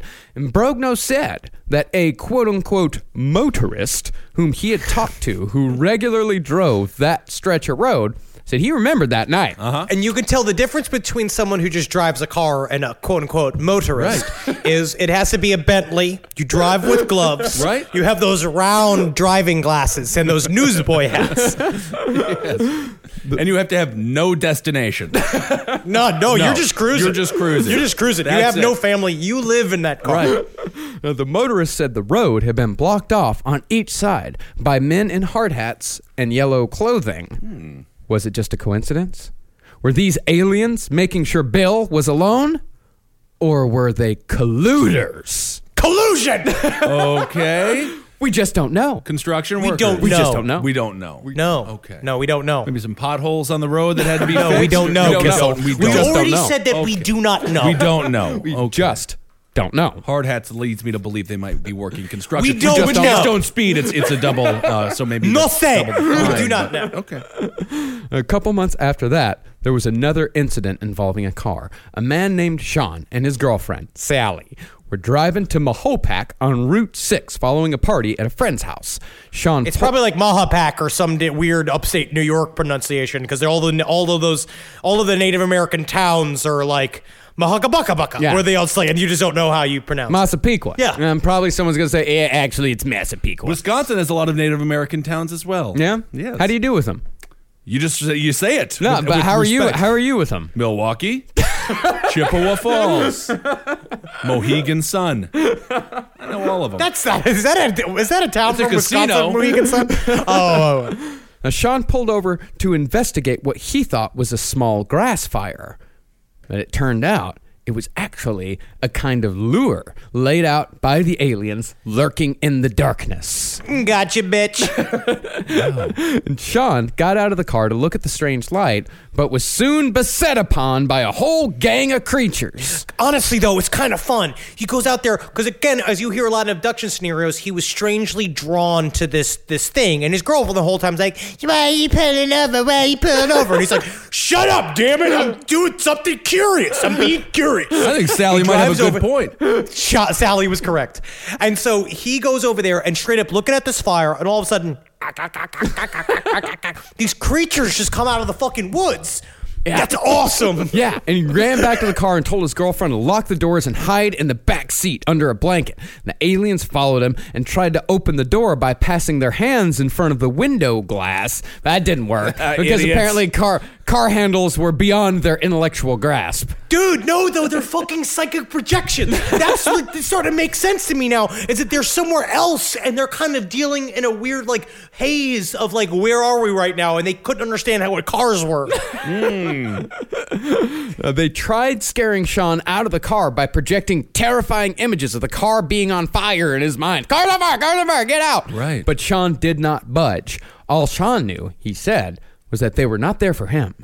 They were there for Sally. Oh, no. Sean said the only thing he could think to do was yell at them, "She's already had a hysterectomy!" You don't know why he yelled that? He has no clue. I, for some reason, imagine this is not the first time that this has happened, that he screamed, "She's already had a hysterectomy," in several other inappropriate scenarios. But she hadn't had a hysterectomy. Oh, she hadn't. No, he just yelled that. Oh. Because he thought it would make them go away. Okay. But the next thing they knew, they were still in their car, but the sun was coming up. Hours had been missing. And the couple didn't really talk about it to each other. And a week later, they broke up. It's hard to make things last. Sally left the area completely, and Sean refused to undergo hypnosis. So the rest of the story is a mystery. All right. Wow. Well, hopefully she. It was a good one. That is a good one. It was a good one. Now- Yeah, she got the fuck out of there. Yeah. Now, at this point, Contact of the Fifth Kind jumps on a bit of a tangent when it comes to Hudson Valley. The book itself is not fully about Hudson Valley anyway, but rather a whole mess of subjects. Okay. So He fools us. So what Phil Imbrogno does with this book is that he says, so these stories all came out during the investigation of the Hudson Valley sightings. A lot of these stories came, and Hynek's like, I don't want to deal with this shit. So he kind of gets the audience by saying this book's about what was left out of Night Siege. But then he goes off on some dumb shit. yeah, because there For wasn't real. a lot that was left out of. There was enough for a pamphlet left out of Night Siege. Yes. So there had to be a lot of padding on this one. All right. And, Imbrogno, he covers Close Encounters of the Third Kind and then the Fourth, both in Hudson Valley. And this all does circle back to Hudson Valley, eventually, kind of, sort of. But before we get to that, we got to talk about Close Encounters of the Fifth Kind. Specifically, channeling. Okay. Channeling to me is my favorite of the dumb subjects in alien shit. Yeah. It's my favorite of them because it's the most made up and it's the most just like what I do. Like it's just people playing characters. Is it what I It's do people- every single night with a 12-pack of Bud Light as I flip through the Food Network, HGTV? You pretending you're someone else? No, I'm flipping through the television. No. That's That's not called channeling. aging. Oh, You're aging. Aging. I see. Imbrogno says that channeling is when a medium is in mental contact with another human, non-human, or superhuman intelligence. That intelligence communicates through the medium, either verbally or by automatic writing or drawing. And to his credit, Imbrogno does point out that he does believe that most of the people that claim they can channel are making it up as they go along, as for some reason the majority of people switch to specifically an Indian accent when they channel. Yes, yes, it's because it's the most to me mysterious accent. Like if I was gonna pretend to be an alien, I feel like that's the one where you just go like, "And now I'm from another planet," because it's not racist then because you're an alien. I was thinking Native American, but we're talking India. No, here. we're talking. Yeah, he says Indian or Middle Eastern. It was the 80s. It was the 80s. So, but some people who channel, Imbrogno claims, are the real deal. One of the actual channelers is a fascinating man named Dean Fagerstrom. Now, whether this guy is telling the truth or not, he is an absolutely fascinating person. okay. Now, one night in 1966, while Dean was stationed in Germany during a stint in the army, Dean said he began to feel a presence in the house where he was living. He looked down at the whiteboard where he had been working on a system to beat the lottery when slowly a human face began to appear.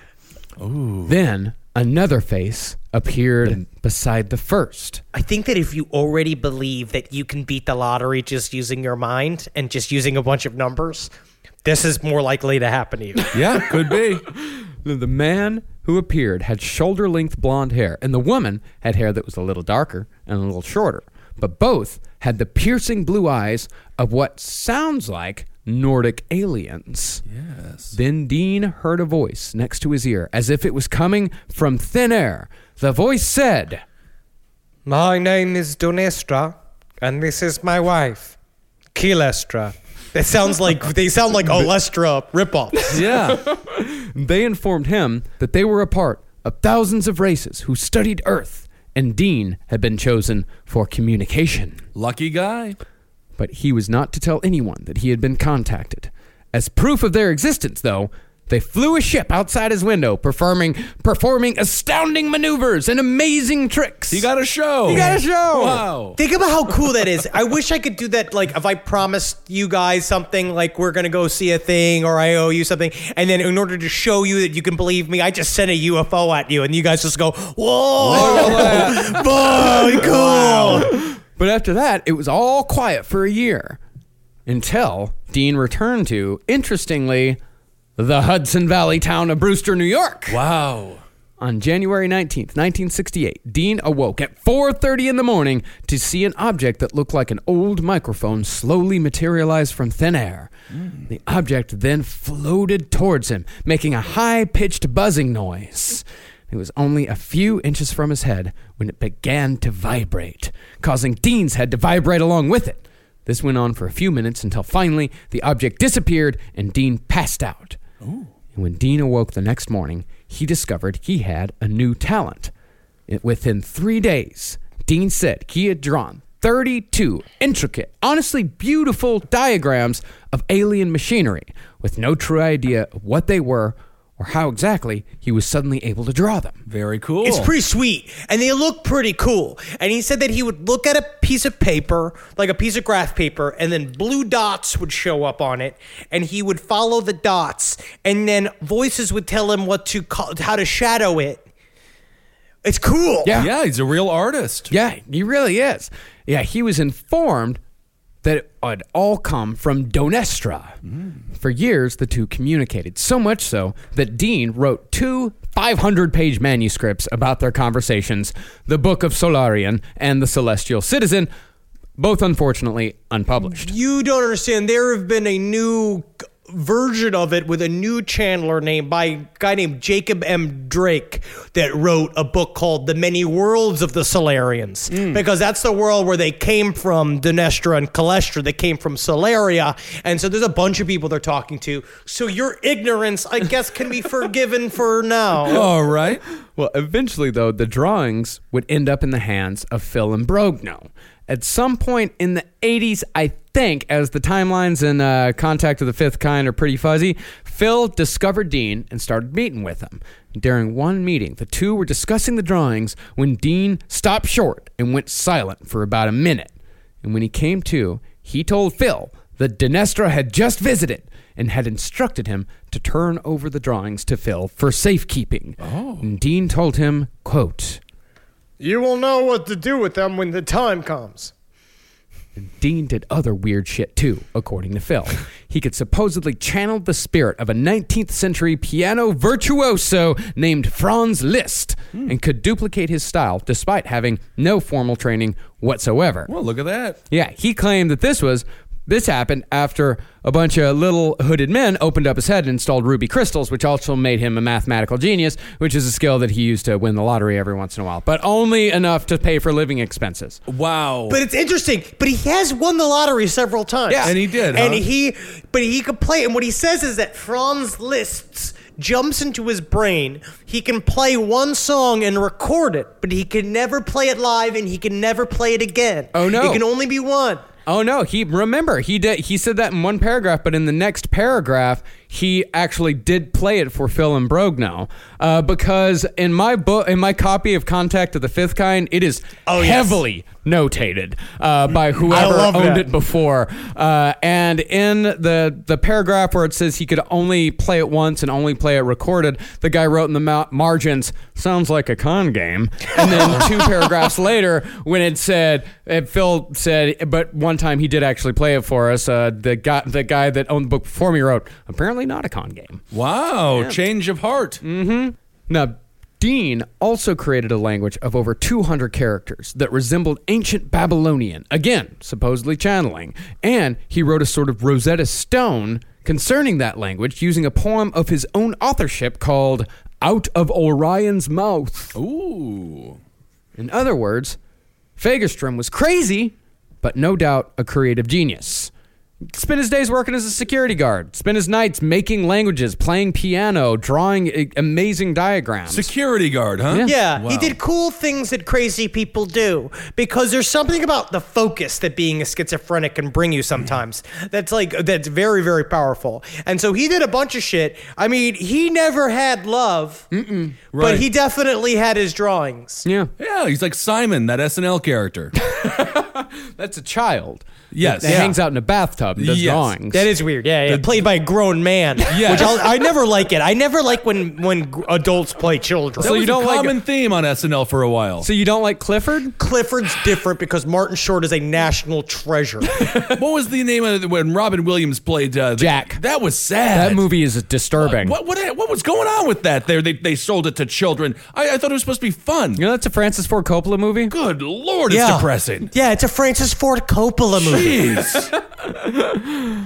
Now, Dean Fagerstrom was not the only instance of a channeler that Phil Imbrogno found, although the other one that he found wasn't quite as impressive. James was a middle-aged man who worked for the Department of Treasury as an investigator. And James had taken a frankly intriguing photo of a yellow egg-shaped object flying in the night sky, and he'd called up Imbrogno about the photo for a second opinion. Okay. After showing them the photo, James opened up a little. He said that he'd been in mental contact with a being known to him as the Master Surgeon of the Universe. Ben Carson. It's not made up. There's nothing made up about this. Honestly, this is when it really goes off the rails. All of this shit This is when it goes off the rails? Yes, this is pretty stupid. No, the Master Surgeon was a part of a non-corporeal people who were in charge of putting humanity back on the straight and narrow, and they were doing this through people like James, the Treasury investigator. Okay. Yes. The Master, however, didn't always seem to have James's best interest at heart. If James did not follow the Master's instructions, the Master would torment him all night and would not let him sleep. Oh my goodness. Yeah, there was a guy when I used to work at Eckerd's, when I used to do the photo developing thing. There was a guy that used to come in every day who was a mentally handicapped man. I forget his name, but he used to come and be like, "Hi, you got any gold coins?" And he always asked for the gold coins, which were this, at the time, the dollar coins that were more popular, I guess, in the early 2000s. Yeah. So he came like, "You got any gold coins?" And we're like, "No, yeah, none today." And he would have this sheet of paper that was photographed that said he needed a master and that he wanted one of us to be his master, and that if he didn't do push-ups right, that he has to lift up the bricks and he has to do his push-ups. And if he doesn't do it right, then the master can beat him until his bones crick and crack. And that he had all of these rules of all of this shit that we would have to do to him, sort of like not sexually, but it was like spanking him and like making his bones go crick and crack and make him do push-ups in front of you. And then if he does well, we were to give him gold coins. Yeah, I think you are going to be part of a huge sexual fantasy for this man. Yes. Yeah. Yes. Well, one night, the Master directed James to travel to an area just outside of Sandy Hook. And when James got there to the spot and saw a multitude of no trespassing signs posted on a chain link fence, the Master told him, "Don't worry about it. Just go on, hop on in there. Everything's going to be great. That's your sign to go on in. And no sooner had James jumped that he was surrounded by military personnel and was promptly arrested for trespassing. And when he told his captors what he was doing and why he was doing it, they placed him under psychiatric care and gave him medication. And wouldn't you know it, just so long as James takes his meds, the master don't talk to him. Oh, okay. Hardcore See, it's weird how it works like that. Yeah. But he says he can still feel the master's presence. All right. And while this just does sound like James is a deeply disturbed person, Imbrogno makes sure to point out that his photographs are nonetheless interesting. And it is possible that he made contact, but it all just got a bit out of hand. Okay.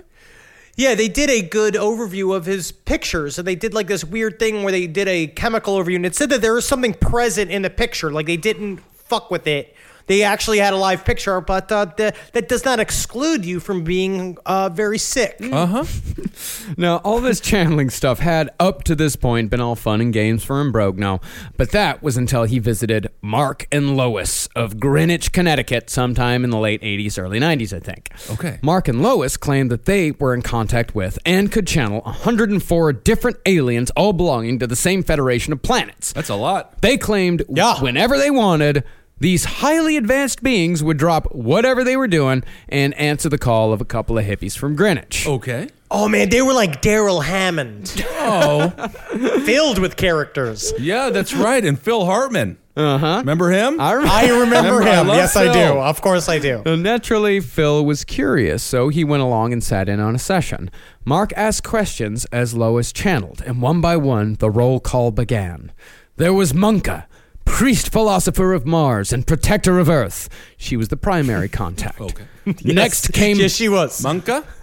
Next came Monka. Fanta One, who was not one, but 50. Well, that's a misleading name then, isn't it? Fanta's got now strawberry soda and orange soda and grape soda. It's all the different fruits, so it's like that. It's like soda. I don't like it when they do that. There was Nemus, the scientist, and Juan, the other scientist. Just one of those. That's not Juan Spanish Juan. No. That's Juan W-A-N. It's alien Juan. There was Han, and Lomu, and Kalira, and Soltek, not to mention Urso. You better not mention Urso. You gotta mention Urso. And they all answered when Lois called. Phil listened skeptically as they hopped from one New Age platitude to another, but then the air changed. Slowly. And you know he was listening skeptically because he was slowly chapping his chin. Just being like, I'm listening skeptically. Slowly, the room grew colder, no matter how high they turned up the heat. The dog started growling, and the energy drained from the room. Munka came forth with a warning. Uh-oh. For Phil! Yeah, this is Phil. Now Phil's in the center of this. Wow. And this is being written by Phil, and it doesn't sound, maybe it does sound like he's purposely putting himself in there, but this really maybe didn't, it happened, maybe it happened. Monka's got a message for Phil. Oh yeah, Monka's like, hey Phil! Yeah, what's going on? You know what make it cold in here? I didn't wear a sweater. And I don't care. I don't count my chest hair and my back hair as my sweater. Well, she told him that a powerful, evil, negative force was coming to destroy him because he was getting too close to the being's true identity. And that was followed by a strange knocking and a low chanting, or so Phil says. Yeah, so it says. Yeah, so I says. I literally says to him, so I says, you're being some kind of alien, and I'm so close to the identity, I must be some kind of danger to use. I'm going to tell my buddy Alan, and he's going to, be so mad. Yeah, Phil is flying too close to the sun here. And then a message arrived from an outside source. This is the exchange as is reproduced in Contact of the Fifth Kind. Mark said, "Who is this, please?" And an unknown being said, I will only speak to Phil. and Phil said, Well, can you tell me who you are? and the unknown being said, Donestra. Whoa, it's coming full circle. Wow. They're talking to Donestra is Donestra. back and only wants to talk to Phil. That's it. I see. He's the only one. He's the one. He's Neo, Kissel. Oh. He's the only person with the missing piece. yeah. Okay. And this is the same Dinestra who had been in contact with Dean Fagerstrom, the same Dinestra who had told Dean to give the diagrams to Phil. Wow. And told him, yeah. And when Phil asked Dinestra, what am I supposed to do with these diagrams? Right. Donestra said, In time, you will know. You must, however, be warned. There's a very ancient, evil force has been trying to get to you for a very long time. You and the being are old enemies, for you have defeated him many times in the past. I cannot hold this line of communication. You talk about Alex Trebek? Alex Trebek saying all those things I don't know. I know for a fact you give me some books I can read about what you're saying. I know the answers in the books. Alex Trebek.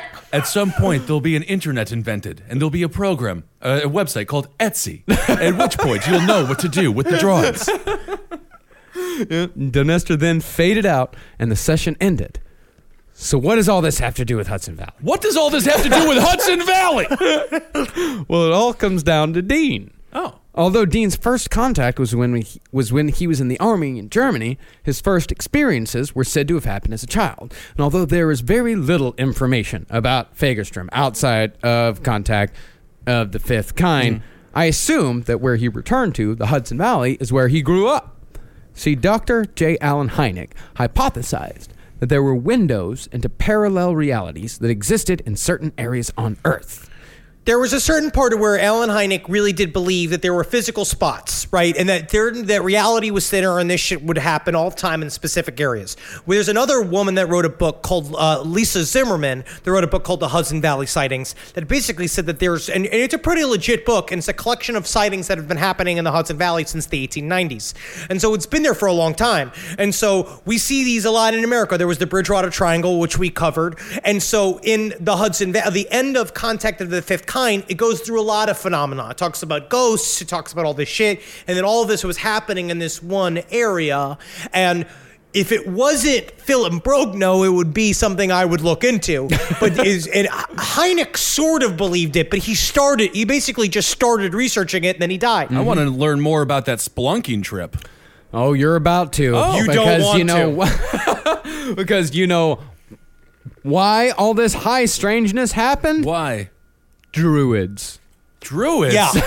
What the hell do the Druids have to do with it? Druids. Well, we actually don't know. Well, Let's go. Brogno made a map of all the instances of high strangeness and sightings in upstate New York and found that at the center of the areas with the highest instances stood either a carved standing stone or a stone chamber.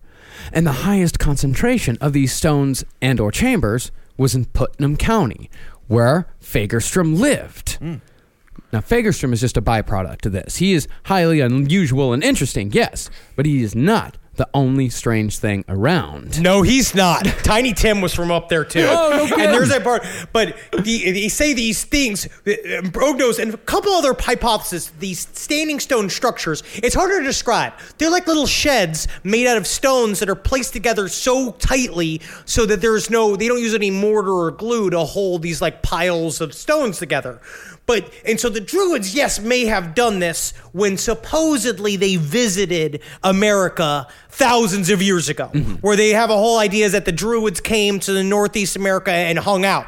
But there's also many rebuttals, and that they were there, and what they did was basically marked sacred grounds using these stone chambers, and that's where the aliens would come out of, because aliens are close to fairies, which are close to ghosts, which is all sort of weird. Any sort of high strange behavior can all be connected to each other.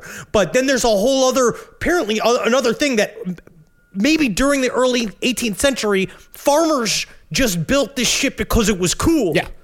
Druids. Druids. Remember that? Yeah, Druidia.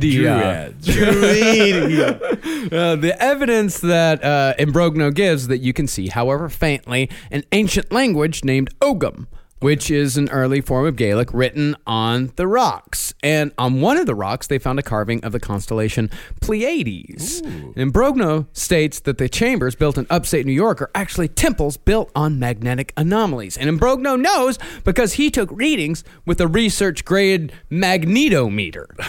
Yeah.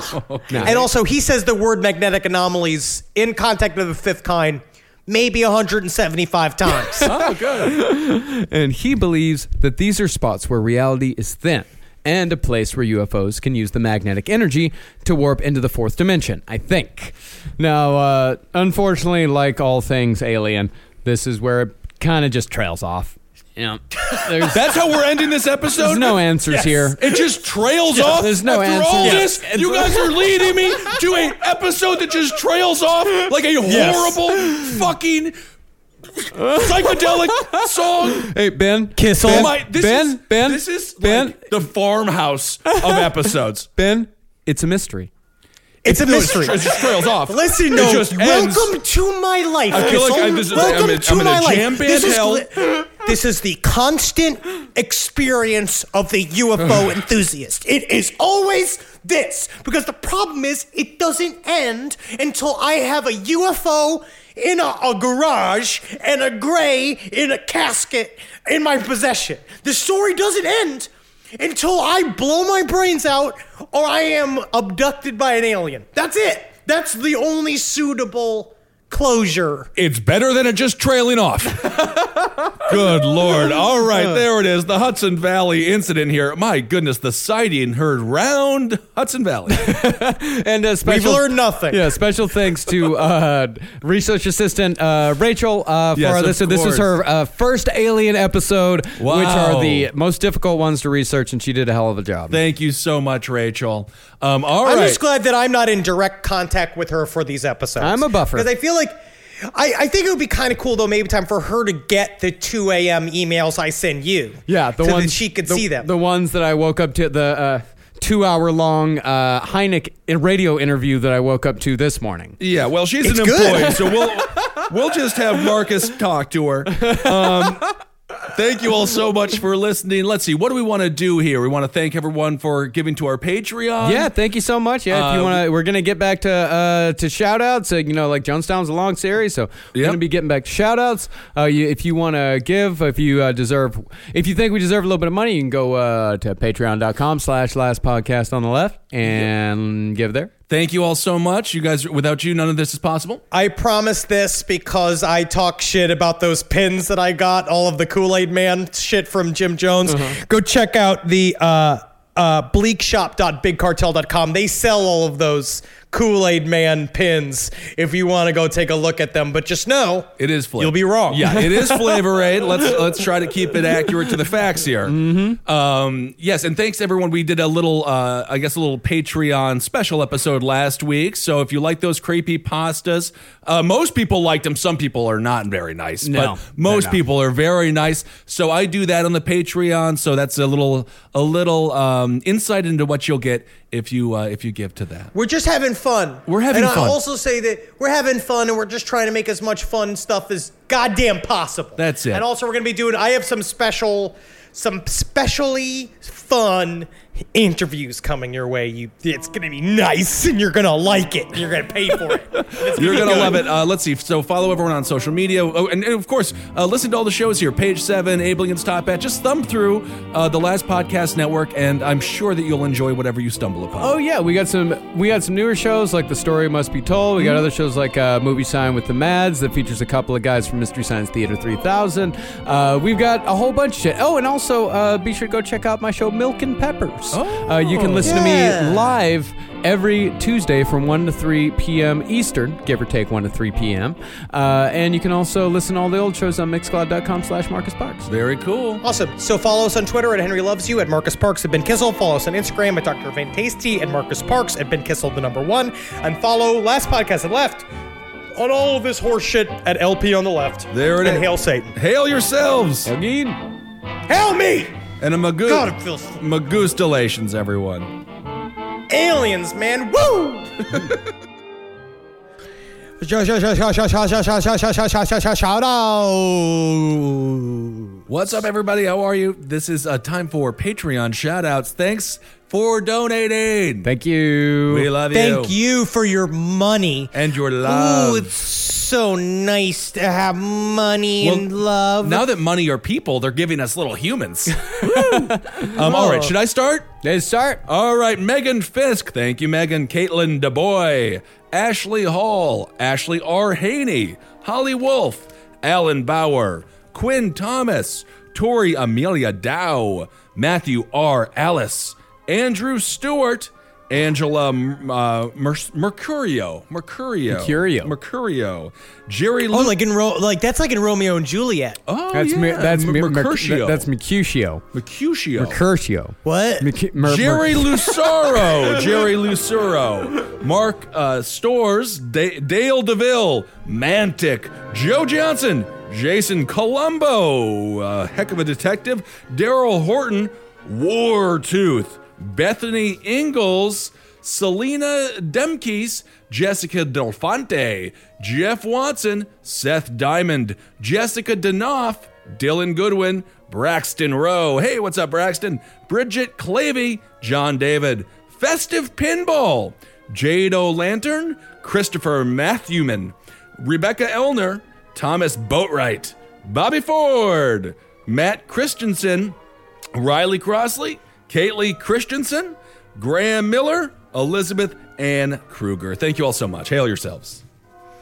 Asako Manoa, Ryan Stickney, Jordan Upton, Chad, Daniel, Faith Barksdale, April Lovelace, Colin Bruns, Colin Bunts, Ryan Duty. You got a Butts and a Duty back to back, huh? Look at that. Dana Wilson, Caitlin Fridley, Corey Metcalf, Holly Baske, Rebecca Berg, Connor Jones, JB Wyatt, Sydney Pike, Marjorie Israel, Michael Aron, Aisling Coons, Simone Thomas, Elick, Maddie Williams, Sam Cloward, Sarah, Aaron Johnson, Brandon Najami, Sarah Demi, Danielle. It's a bunch of L's. Carolyn McBride. You Are Here, the world's first Choose Your Own Adventure podcast. Matt Minter, Ellis James, Tiffany Jenkins, Rory Lee, Jason Huber, Patrick Lejeune, Ellie Bueno, Eli Bueno, Ryan McLeod, Deb Hoban, Martha Marks, Jared Enos, Dana Furcaron, Max Zrodnik, Jason Westfall, Laura Coble, Courtney Halverson, Heather Montgomery, Herman Rumpster. I love it. Lindsay Pletcher, Buddy, Doug Brugger, Lisa Greeley, Roxanne Kalenborn, Trevor Collins, Jail Harper, Colin Ritzinger, Brittany Watson, Jay Spencer, Max Moore. Thank you. I got Jenna Kessel. Okay. Helen McWilliams, Kaylee, Chris Day, Sarah Parker, John Pinto, Anastasia Suknovskaya. Good thing you got that one. Matt Skinner, Megan Gunter, John Love, Bernie Ike, Lindsay Manelli, Teal, Sabine Reiber, or Reber, Crossland J. Beer, Elliot Beer, Timothy Munzer, Tara Bayan, Sean Rosenthal, Jackson Davis, Scott Dastrup, M. Sanan, or Sanan. Okay. Kylie Miracle, Monica, Abigail Dufour, Christina Honor, Dave Kane, non-nonsense name, Alex Murray, Dan Dement, Fletcher Slater, Sean Knight, Karen Alexander, Helen Abigail D'Angelo, Joel Thomas Runyon, Nathan Chiruko, Jim Gullickson, Andre Lozoya, Nicole Chastain, Sarah Worthington, and Ruth Skinner. All right, I'm going to go with Megan Joyce, Genevara Kazil, or Kazel, Sarah Urban, Virginia Onzorg, Virginia Onazorg, Tiffany Imig, Jesse Hunter, Annie Davis, Evelyn Edwards, Stephanie Atkins, Corey Wade, Nick Mamouni, Andrew Franklin, Tien Nguyen. I apologize if I butchered that. Kirsten Soli Castile, Ann Atkinson, Anna Delaha. It's Delahaya. Delahai. Delahai? Oh, Delahai. Okay, Anna Delahai. Dylan Willer, Haley Castaneda, Robin Johnson, Russ Terbeek, Nils Lindquist, what's up? Ashley Weisbeck, Damon Vernon, Anna Whiten, Martin Hickford, Mike Norton, Ramon Balcom, Stephanie Moreno, Anna Visnitskaya. Okay. Patricia Palmer, Simon Casper, Buddy Hale, Casey Cabral, Angela N. Fletcher, Meta Somerville, Kyle Tracola, Stacy Schwager, what up? Lauren Klein-Janu, Charlie Hartley, and Heather Bethheiser. Thank you all so much. Hail yourselves. Chris Jordan, Matt Fletcher, Jesse Choi, Taryn Price, Crystal Bouland, Lindsay Morales, Evelyn Union, Katie Dumper, Martha Blanchard, Will Bunn, Phil Radomski, John Sanford, ARG, Vane Jenkins, Nick Solomon, Justin Sheeler, James Fuller, Derek, Corey Myers, Hannah Giltner, Milo Caruso, Del Suave, Phoebe Balkin, Daniel Janin, Mary Elizabeth Kozarski, Garrett Lapata, Katie Lehausen, Josh Garrett, Russian letters, Jurgen, Nicholas, Very Joey good. Dollar. I did my best. Yeah, it's that's a K, a bunch of weird circles with slashes through them. Joey Dollar, Lily Farmer, Clinton Miller, Claire Haynes, Gruffy, Lynn Yusu, Aster Reed, Vanessa Davies, Tyler Trail, Amanda Morse. I got Andrew Bronner, Gary Strong, Dominique Kalich, Elizabeth Marie, Danielle Renee, William Arthur, William Young, Antoine DeBono, Lauren Weston, Stephanie Holly, Giovanni Avile, Laura McCarthy, Holly Sullivan, Katie Allen, the man named Butt. That's funny. I like that. Classic. That's classic. Garrett N. Burns, Lindsay Hillebrand, Morgan Mako, Linnell, Alexander Rose, Michael Contente, Alexander Black, Emma Duthie, Kinsey Howell, Derek Carroll, Jeffrey Bridges, Allison, Carrie McGovern, Amanda Donnelly, Zachary Darby, Melissa Small, Lauren Jen, Danielle Guzman, Daniel Rudd, Cody Spagrud, Michael Kelly, Kate Rosen, Edward Hicks, Danielle LaDecour, and Kimberly Atkins. All right, here we go. I'll round it up here. Anamika Vaughn, Justin Colley, Corey Hollowdinge. I don't know. It's HOLODNYJ. Hollowdin. Okay. Hollowdin. All right. Yes. Rebecca Manners. I'm skipping over one. I'm going to close with it. I think it's very fun. Rebecca Manners, Riley Henschel, Joshua Shelton, Carl, Danielle Belusi, Chris Conrad, Casey Marfil, Soon Lawholm, Jill L. Brown, Bo Burkholz, Aaron Rigsmith, Jeff Hart, Michael Lacascio,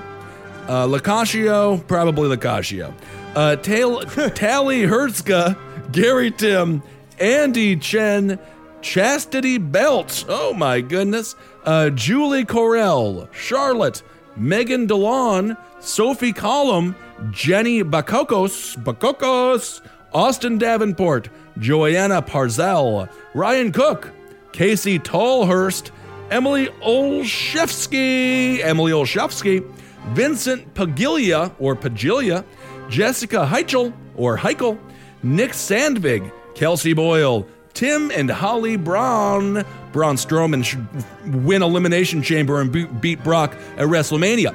Tim and Holly Brown, Heather Melling, the Bloody Baroness, Kelly Ketchertsid, Baroness, the Bloody Baroness. Okay, there we go. Kelly Ketchertsid. How many? I'm mispronouncing probably everything. Russell Hull, and finally, to end it out for me, I poota my pants, which is fun. I poota my pants. Congratulations. Right. Hail yourselves. Thank you all so much. I got finalists: Jessica Lockmonster, Bruce Pretty, Emily Talent, Tabitha Eller, Ryan Peppa, Caitlin McGreal, Alicia Sullivan, Brett H., Valerie, Thomas McGregor, Sally Zaleski, Randall Chancellor, Kajerski Ferret, Philip Van Ingham, SXM22, Patrick Dost, Bradley E. Moyer, Alex Field, Daniel Nonan, and Carolyn Akers. Thank you for your service. All right. Rounding it all out, I got Arthur Edmond, Jordan Ramos, Cameron Engel, Joshua Takak, Christina Sotelo, Marin Ortvit, Handley Zinsmaster, Jameson. These all sound like fake names. Oh, who knows? I mean, if there's you get fake names, These are our always bots. fake. You're exposing our bots, Marcus. Jameson Murphy, Dylan Kenyon, Marcus Lamb, Brianna Delaney, Ryan O'Keefe, Sierra Grange, Dustin Clark, Clara Brotherton, Quinn Shabao, Abigail Stuckless, Jody DeGasari, Mark O'Malley, Brittany Buckhav, Jonathan Collum, Jonas Stafsing Einarsson, Michalina Vaughn, Elizabeth Middleton, Brittany McDonald, Scott Quinn, Kelsey Schneider, Brad Keesley, Craig Berghofer, Kate Montagne, Garrett Hampton, Rob Skellhorn, Hallie E. Thomas, Evie, Thorin Skjöldelstrand, Jason McRae, Jesse Booth, Mallory Maynard, Lisa Brown, and Justin Owen. There it is. Hail yourselves. Thank you all so much for giving. We hope to see you all very soon. Seriously, thank you all so much. As always, thank you guys. Hail Satan. It's been wonderful. Magustalations. Magustalations. See ya, fuckers.